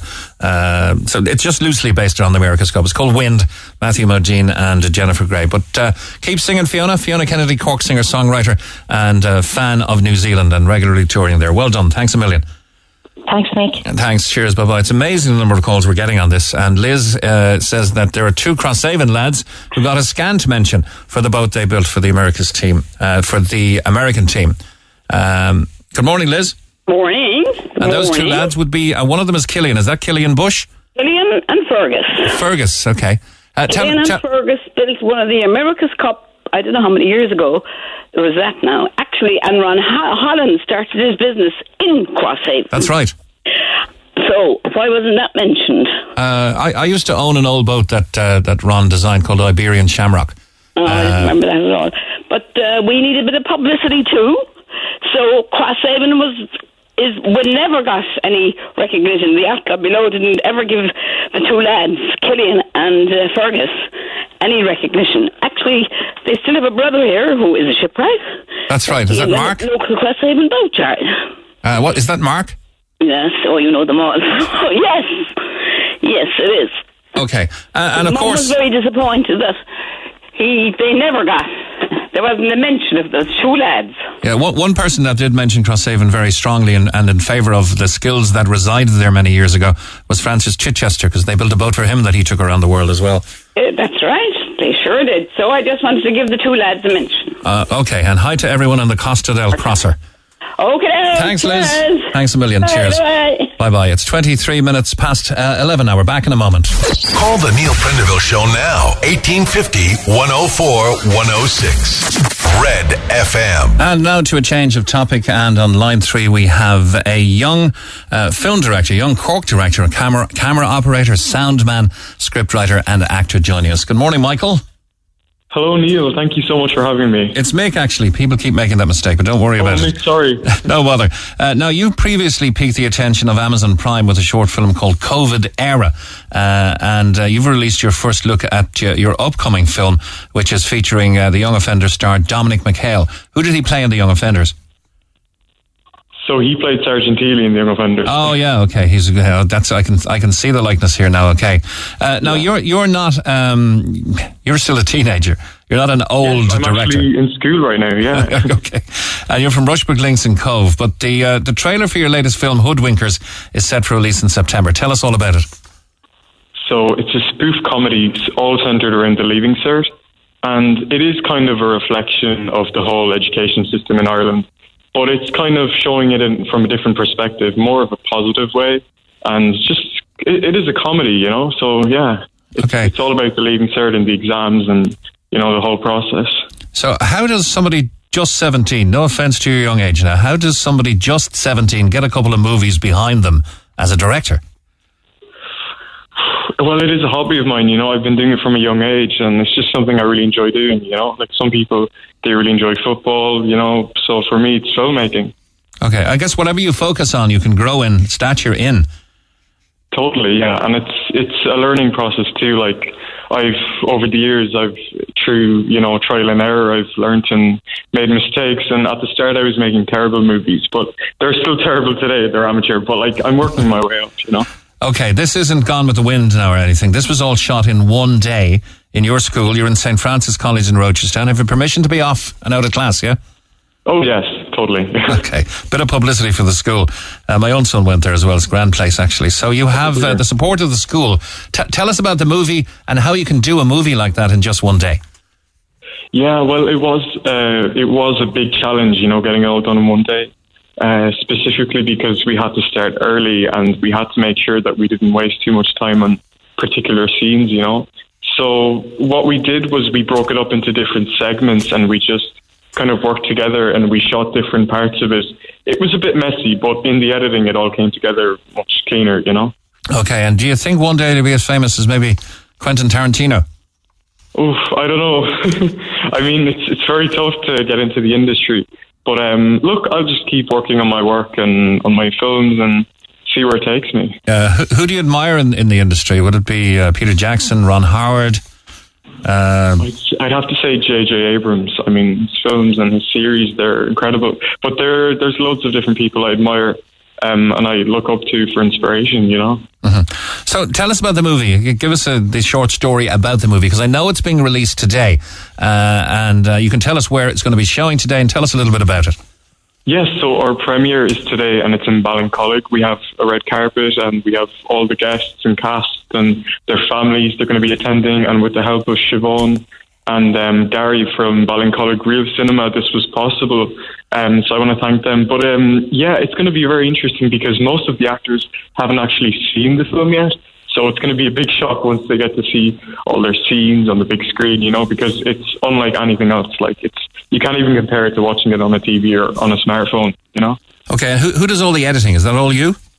Yes, I do everything. The camera work, the editing. I was also in it. Pretty much everything. And the basis of the story of the movie, without giving it all away and not having to give a spoiler alert? Okay, so a crazy party. No. A small study session leads to a crazy party, and hungover, the day after, the students wake up hungover, and they have to figure out how to pass the Leaving Cert Irish exam without having studied anything. It sounds like a bit of a romp, all right. Now, how can the general public get to see it? Will it be running in any of the Cork cinemas, or will it maybe feature at any of the film festivals, perhaps?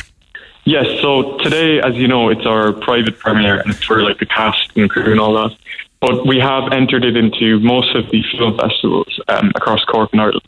So from October onwards, we'll know if it's been accepted into them. But we're also going to do one or two more screenings closer to Christmas, open to the public. So that will be exciting to get people in, and so that they can get and watch it, Yeah, get it on the list of events in the Triskel. That'd be a lovely place to see a movie like that. Yeah, it's a great venue actually. But honestly, I'm so nervous and so excited to see it on the big screen. Okay, now I don't want to be ageist, but would it be of any advantage, the fact that you're 17?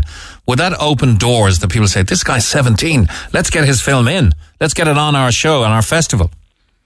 I don't know, I haven't really thought about it that much. I mean, I guess I just work by myself. I make my own films and then I just submit it off to places and I get to see it and compare it. But I don't know, it's hard because most of the people in the industry are over 20, 30 years of age, Mm-hmm. Yeah, I know the directors and creators of The Young Offenders. They actually live locally to me and they're lovely, lovely people. Yes, in Monkstown, lovely people. I've met them, and it's much older than me, obviously. But do you have that kind of aspiration to do maybe a movie that becomes a series on TV, to develop a string of characters that you can run from series to series? Oh, definitely. I think it's every filmmaker's dream to have that list of characters that you can kind of develop and use in several films or even series, like you said, And the movie was made in St. Francis College for the most part, was it? Yes, so everything was shot in St. Francis College in Rochestown. All of the teachers, well, the fake teachers, obviously, the actors, we all shot it in the school, and we set up like a fake classroom, and we set up like an exam centre, and we used the corridors and the meeting rooms for the interrogation scene. So everything is shot locally. Okay. And I suppose that's a couple of hundred families that would go and see it on the big screen if you got it into one of the big picture houses. Maybe Ballincollig will like it so much they'll put it on for a week or something. We'll see. Unfortunately for today, it's only 50 are allowed in, and that's to do with the whole COVID restriction things. But going forward, now that everyone's vaccinated, I think there is a bit more flexibility with that. I think we'll be allowed more numbers soon enough. Okay, well, we'll leave it there. Michael, we wish you all the very best at your very young age. Michael Keane, just 17, from Rushbrook Links in Cove and going to St. Francis College in Rochestown. Best of luck with your world premiere. Thank you so much, Mick. Thanks a million. All the best. Michael Keane there, a young Cork director, camera operator, soundman, scriptwriter, actor, jack of all trades in the movie business. His new comedy film, Hoodwinkers, airing in the Real Picture Ballincollig today as a kind of a world premiere, as a private showing. The 50 seats already gone because it's for the cast and crew, as it were. And it also features Echo journalist Sarah Horgan and Dominic McHale from Young Offenders fame. Best of luck, Michael Keane, just 17. The Neil Prendeville Show on Cork's Red FM. Our phone lines remain open after midday. 1850 104 106. And a very good morning from the Neil Prendeville Show. This is Mick Mulcahy. Now, it takes Mick. I'm enjoying listening to the show from a beach in Spain. For your information, I requested online to get my name changed on my digital vaccination cert on Sunday night, and I had it on Monday night. I heard you speaking to Pat Dawson about that, so it's worth doing. Take care, says Louise. So she requested a name change on the digital vaccination cert on Sunday night and had it on Monday night, so worth doing. And I mentioned Richard Marshall and Cork Harbour Boat Hire here. He's been in touch to say he'd like to invite Mick Barry out for an hour on one of the whaleys, and Mick can drive himself around the harbour and see how non-elitist the whole thing is. So it's a very generous offer. Mick, if you want to take us up on that and take Richard up on that, he'd be happy to facilitate you. Now then, change of subject. Let's go to Lisa on line 1. Hi, Lisa. Good morning, Mick. How are you? I'm good. Now, last Saturday week, you found yourself suddenly in kind of a house of horrors. You heard a noise around 2:15 a.m. Take it from there, will you? That's correct, sir. On the 29th of August, Mick, around 2:15 coming on Sunday morning, I heard a rustling noise and I didn't think anything of it. So the same night, there was fireworks went off, and my other friend that I contacted after I heard the fireworks, I heard noise, and I said, that's weird, it's just a noise. So I came out into the landing in my house, where with the family home is for the last 51 years, and I walked into water, and I looked up at the attic, and there was water coming down, and the lights started flickering. Whoa. And panicked, so I called my friend, and she told me, called the emergency straight away. And in fairness, I called the emergency line, and around 2:30 there was fire brigade pulled up outside the door.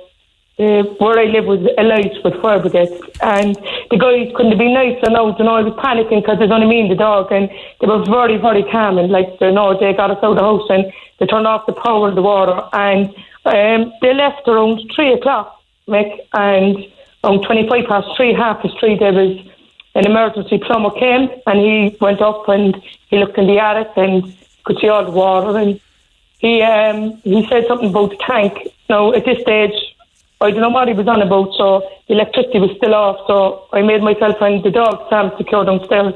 So he was there for a good while, and they got out an electrician then, so he said he'd have to leave off the water till the next day, and that there'd be somebody up the next day. So we were up all that night, you're walking or you're sleeping, you're traumatised what's going to happen. But that previous day, I noticed the overflow in the back of the house. It was pouring for quite a while. I didn't take any notice, but I said it for a few people. I said it's probably the tank when it gets too full. I didn't take any notice. So with that, on the Sunday, this very nice guy came from the Cork City Council, and he was ages in the attic. And he said, it'll be repaired now, but in my bedroom, the night in question, the water was coming down my ceiling as well. So on the Sunday, around 3:20, the ceiling in my room by the boiler all came down by the fire thing. the whole thing came down. I'm looking at some of the pictures here. It's like a tornado has ripped through the house. My house is wet, Mick, being honest. I came back there now from giving Sam a short walk. The council workers came in this morning. They put up plasterboard and they plastered it. The carpet on the stairs is no more good. The floor in my hall is no more good. There's more plaster now, being honest, on my stairs. Brenda have them. My room, my bedroom, I sleep in. The floor is no more good. The condition of it. So we were waiting anyway. I got on to Cork City Council. I asked about the ceiling in my bedroom. I said, I am a tenant. They said, and on the tenant agreement, they said, if anything happens, it's up to the landlord. And I said, it was only last September as well. There was a guy came out and he went at the boiler and the guy went away and the sitting room was flooded. It came through the ceiling, the sitting room from the boiler. A nail was put through the boiler. So previous to this flood, Mick, I was there on the Monday and they were up and they were down looking up and they were going looking and they were going setting all these, whatever the council do. But Ted Tyne, in fairness, from Ted has stuck with me through thick and thin. And you can imagine when your house is flooded, the smell and the whole lot. There was all black stuff inside in the hot press. It was like black flame thing. Is that mould or something? I don't know. I don't know what. It's not, it doesn't look like mould. It looks like black smoke. So on the Monday, the guy said there'd be somebody up. On the Tuesday, waiting for somebody. Wednesday, Thursday. So is the house habitable right now, Lisa? Sorry? Is the house habitable right now? Oh, you want to see the ceilings? I'm after sending all the pictures to Brenda. Yeah, I have the pictures in front of me. I'm looking at them. And then last Saturday, I walked my dog, and last Saturday morning, around 8:20, I was after saying it to the guy on the Friday. I said, the landing in the ceiling is very beveled. I said, there's an awful kind of bevel. You can see the wall from the landing in the thing. That'll be okay. That was the response. That'll be okay. That's okay. So on the Saturday morning, when I got up, as a normal person, you use your bathroom before you go for your walk, and I heard a crack over my head, and I looked up, and the ceiling came down. On top of you? On top of my shoulders. And it was like a scene. It flashed through my head. Do you ever see the film in the Twin Towers where all the white stuff was going through? And I said, what's going to happen? And the ceiling up over my bedroom where I sent Brenda just came down on top of me. And I just, at that stage, I lost boiling point. So I rang the council and they said, somebody will be out if there's no water. There was water there. So you're in the house from that Saturday till the Monday again, and the ceilings are still like that. So eventually on the Monday morning, there was guys came up from the Cork City Council and they took down the ceilings Monday morning, left wires down, the yellow stuff. And Monday evening I heard all noise. So we had visitors, we had mice, there was mice coming from the attic. So then yesterday morning they came up and they put up, they cut out squares of plasterboard and put up. And they skimmed it then this morning. But the condition of my house, I'm the mental of it, Okay. Well, I know Councillor Ted Tynan has been active on your behalf, and we've emailed... It has been brilliant. I've contacted other councillors and TDs, and I've had no response. And so I'm very angry at that situation at the moment, Mick, because when it comes to somebody that's looking for somebody to fight their corner, you're looking for a voice to get your voice over. And Ted Tynan knows me a long, long time, and Ted understands the predicament in this house. This is the family home. And as a family home, when the family comes to visit, whatever, you're welcome. I'd be ashamed of my life at this stage to bring anybody to my home. Mm-hmm. My friends have stuck by me, and the neighbours have been fantastic. But my friends, people have seen the condition of this house and they're saying, I wouldn't live in that condition at all. I wouldn't live, that's outrageous. I imagine the only worst thing that could have happened to your house is a fire, but water is up there as well, because with water comes the damage to electrical appliances, to electrical cabling, and that, if not addressed properly, could start a fire. In the hot tank itself, I had all new bedclothes. They're just destroyed. My own clothes. And then the water came down, there's a hall. So you come down the hall, and the smell, you come in the door. So then they came and they plastered it, and they left now. And the only question I asked them was there somebody going to paint the ceiling? And the answer I got was no. I was talking to a very good neighbour of mine yesterday morning, and I asked the Cork City Councilman, I'm not getting anywhere. I'm going to go on RedFM. And if you go on Red FM, he said, Cork City Council will make it very, very difficult for you. And that was his answer to me. Really? And my neighbour was standing next to me when that was said. My neighbour was standing next to me. I went to councillors and TDs. The only one that stood my corner was Ted Tynan. I contacted other TDs. I'll come back to you. But yet, when they're looking for our vote, Mick, the people's vote, we're giving it. We're promised this and promised that. I'm fighting this on my own with Ted Tynan. We're going in out to the 14th day today. This is 14 days since my home was wrecked. What will resolve everything, Lisa? What sort of trades? What I want to resolve now, Mick, and then not be nasty, is for somebody from Cork City Council to come and look at what I'm living in at the moment, okay? Now, Monday night was a huge setback for me. I lost my mother in 2009, okay?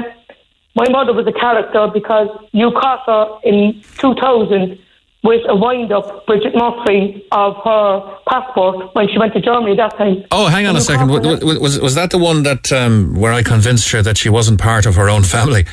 That's correct, yeah. That's all. And she said, yeah, that's funny. My brother said to me that I didn't look like him at all. That's him, yeah. And you told her that she was there. He was in a show band or something, wasn't he? Sorry? Was he in a show band or something? Her brother, yeah. Jimmy's her brother. Jimmy, you caught him too. Oh, shit. Monday night opened up a lot of old wounds for me, Mick, and a lot of people listening on your show today know me, and I'm a very genuine, honest person. I do anything for anybody, because at the end of the day, it costs nothing to be nice. And Brendan Ferrister has been with me from day one. She's a good person. I had to open up old wounds Monday night. I had to go in and stay in my mother's bedroom, and that was trauma for me. I didn't want to go into that room. I avoided that room because that was her last place I seen her. Okay. And I was made over a flood to go into this house. If you see the pictures now, what I left to clean this morning, I'm not cleaning it. I feel now, to be honest, just getting me and my dog and just leaving again. The stairs are destroyed, thick with plaster, all up the stairs, all the paintwork. The whole place is wrecked. You've mentioned the dog more than once or twice during the interview. Dog seems to be your life, is it? That dog is my best friend, Sam. Everybody knows Sam on the ring road. Everybody, he's my saver, Mick. He's my best friend. And Sunday night, I nearly lost Sam over the trauma that happened in the house the whole week. Sam suffers from epilepsy and he got a fit. I didn't think Sam was going to come over, and he was brought to the vet. And the people in Sunbeam Vets have gone above and beyond to help me. Oh, they're brilliant. They're brilliant in Sunbeam Vets. There's Joe and Dermot, and there's another two girls, Denise and the other girl. They've been brilliant. But most of all, my friends have been a total strength through this thing. You know, nothing has been complicated, from washing, come up and have a shower, do you want a dinner? There's nothing. Where I've reached out to people and I was told there'll be somebody come back to you. There's no one come back to me, mate. Is it only Cork City Council that can affect the repairs here? If Cork City Council owns the house, they own the tenancy. Do you know what I mean? And what if somebody else came in with a generous heart and said, "I'll do this and I'll get someone to do that, and we'll get it fixed up for you"? Would that be an option, or are you voiding any contract you have with Cork City Council then? Anything. But like if you saw the state of this place now this morning when you come in, I left this place spotless this morning. Spotless, this place. If you see the pictures I sent Brenda, you would actually get a turn in your stomach. The plaster's just all over the place. I can see the plaster on the stairs. I can see the place looks absolutely ruined. Anything and when I asked, was it going to be painted? And it was told no.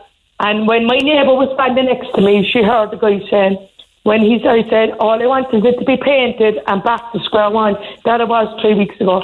And I said, look, I'll have to go forward. I'll have to go on to a radio station. If you do, he said, Cork City Council can make your life very, very hard, he said. Very, very difficult for you, he said. They were his words. Well, it's in the public realm now, so let's see where it goes, Lisa. We've been trying to get Ted Tynan. I know he's aware of your situation. He's just not answering at the moment. He must be busy. But I know he's looking into it on your behalf. We've also emailed the City Council on your behalf. So now it's in the public realm. We'll see, if things are going to be facilitated for you. We'll see. Maybe we'll get a kind-hearted builder to come in and fix it for you, or we'll see if Cork City Council will effect the repairs that you so badly need. But for now, thanks, Lisa. Cheers. Thanks so much, mate. Thanks a million. Bye-bye. That is Lisa, whose house was left in a mess. Her late mother, Bridget Murphy. I remember with great fondness. That was a wind-up I made up as we went along, because I could tell there was something about her. I said, I can do anything here. I really, really felt, and something came into my head to say, we believe you were involved in a robbery of these newly printed 5 million euros, and she nearly lost her life, God love her. And I was just making it up as I went along. One of the great memories of the old wind-ups. They were of their time. Of cyclists, we have a huge groundswell of opinion and a plethora of texts coming through. Obviously, this cyclist doesn't drive a car. Cyclists are empowered by the Green Party now, and they are kind of anti-motorist. Another texter says, what about roads with no traffic lights? Do cyclists not block them up either? A load of bull, says this texter. I don't know what context that's in. What about a contribution to the roads you use, like road tax for all cyclists? On road safety, if there was more focus on cycle road safety in schools, that would help to build more respect for all users, or all road users. There's a lot of focus on pedestrian safety, but not so much for cyclists, says Natalie. Back to road safety. Mick, that cyclist guy is talking proper rubbish. I do a good bit of driving for work, and I'm always seeing cyclists 3 or 4 abreast out on the road, and they do not pull in or even seem to care how long they hold traffic up. It's pretty much the same with tractor drivers who drive along oblivious to the fact that there could be 30 or 40 cars behind them, and the tractor driver doesn't pull in to let the cars pass. That's the way people have gone. Let's go to line 2 and to Vincent. Hi, Vincent. Good morning, sir. How are you? I want to talk with Michael about old age pensioners. We haven't got a rise for 3 years now. 3 years now. And they gave themselves 10,000 only a few months ago, right in the middle of the COVID. Everything's gone up, as you know. Electricity, gas, property tax. The population in Cork has the cheek to put up property tax onto the poor people and old age pensioners. I know poor old age pensioners, they can't put on a bit of heating for the whole bloody winter, you know. And the senators now, they're looking for the councillors are looking for the 8,000 again of an increase. For what? What do they do? Nothing. They do nothing for nobody. The only body that can do anything for anybody is the city manager. They can't do anything. They'll tell you they'll do this and do that. They can't do anything. And they're looking for 25,000 a year. Double the amount that an old age pensioner is getting. It's crazy country. This is getting worse and worse, you know. What do you feel about what's going to happen in the upcoming budget? We don't know. You see, that's the trouble, Mick. We don't know. The old age pensioners don't know what's happening, what they're going to get. They're talking about a fiver. Geez, you wouldn't give a fiver to a child for his first communion. Oh, you'd be laughed at a fiver. I know, you would be laughed at, you know, but they want 8,000 for themselves then, the councillors. Yeah, the politicians, the senior politicians took a very nice optical, and I say optical, 10% pay cut. But that was more than covered, as I said to Minister Michael McGrath on the air, that was more than covered by the Haddington Road Agreement, which saw automatic increases coming in. So in effect, a minister was able to say, I'm taking a 10% pay cut. Look how good I am. And they were getting about €15 a week extra when Haddington Road kicked in than before they took the cut. And look at the expenses they're getting, Michael. Look at the expenses they're drawing. And they're doing nothing for the last 18 months, any of them. Senators, where's all the senators for the last 18 months? They're doing nothing at all. And yet they're getting rises. It's crazy. The country's gone mad with these fellas up there in Dublin. And the population now as well, looking for their 8,000. For God almighty's sake, man, this country's going down the tubes. It's getting worse than Russia or Belarus. How do you spread out and live on the pension you're getting, Vincent? Oh, well, I'm okay. I'm only talking for pensions, I know, Michael. I'm okay. I'm comfortable. So is my wife, thank God. But I mean, it's crazy what they're up to, you know. Crazy what electricity is going way up now again, and gas. And look at the price of petrol. Who's putting up the price of petrol? It's not the oil companies. The price of the barrel of oil, Michael, went down a fortnight ago from 72 down to 68 a barrel. And not one garage took off 1 penny. Yet they put it up again last weekend. Yeah, when the price of oil, when the price of a barrel of oil goes up, they're very quick to react, and when it comes down, they're very slow to react. That's overnight. That's commerce, I guess. That's business today. But when they want to rise for themselves as well, they put it up overnight. But when they give a fiver to the old age pensioners, they take 6 months to give it. Yeah, what can I tell you? Yeah, you can be sure that the old reliables, if they hit alcohol this time, and if they probably will they always hit cigarettes, that'll go up from midnight that night. And if they give a fiver to the pensioners, we'll get that from 1st of June. Look how generous we are. Well, if they do, I hope the old age pensioners will be out on the road, and I hope the people that brought out the water people will help them to get out in the streets. It's the only way to cure it, you know. They're getting away with too much. First of all, Mick, we had 3 years of the Brexit. That finished. What had we then? Year and a half of the COVID. The COVID. How long more will that go on? What will be next? So, and what are they doing? They're keeping it running, like Saponi. They're keeping the whole thing running, so they won't talk about the other things that are happening in the country at all. They're covering it up. And do you think these low standards in high office, it's not as if they just happened yesterday. We've been talking about this for the last 30 years, if not more. The only way to get them is get them out and get in Sinn Féin and see what Sinn Féin can do. I'm not a Sinn Féin person, I can tell you, but they're the only people that will take off the property tax, especially for the older people. I mean, they'll give you a fiver, but take back 20 the week afterwards. That's what they're doing. They might give us maybe 5 or 10 in the budget next month, but they'll take back 40 the week afterwards on property tax and carbon tax. It wouldn't be taking 40 a week in property tax. That's all the Greens are doing, mate, is putting on carbon tax. They're doing nothing else. Yeah, we'll be a smoke-free country from next October, I think. All of the smoky coals will be gone in every area of the country. Yeah, I'll be dead before that happens, Michael. Yeah, people are saying by text now, here's one of them. Vincent is talking about pensions. Well, it's their own fault for voting in the same gang into power election after election for years. That's the trouble. That is the trouble, you see. You know, but I think one or two of them are in trouble now. But there'll be nobody sacked. Yeah. Nobody sacked. You want to kill somebody in the door before you be sacked. So we'll get sacked. We'll leave it there, but you raised some very good points, Vincent. Thanks a million to you. God bless you. Thanks a million. Bye-bye.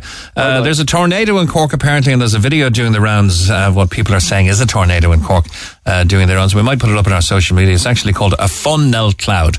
But we'll put it up on social media to see what you think. 33% are planning splurges for Christmas, says the Irish Sun today, to finish on a newspaper story. 1/3 of Irish shoppers say they plan to spend more this Christmas due to savings made during the pandemic restrictions, according to a new study. The survey from Kinetic Insight found 25% of people say they plan to fork out more on luxury items and groceries and spoil their families as Christmas comes around. 61% of respondents said they plan to start their Christmas shopping early this year. No, please, no. I can see in supermarkets there are Christmas selection boxes already. The world has gone mad, and we'll take it up again tomorrow after News at 9 on the Neil Prendeville Show. My thanks to our production team. News at 12 is on the way.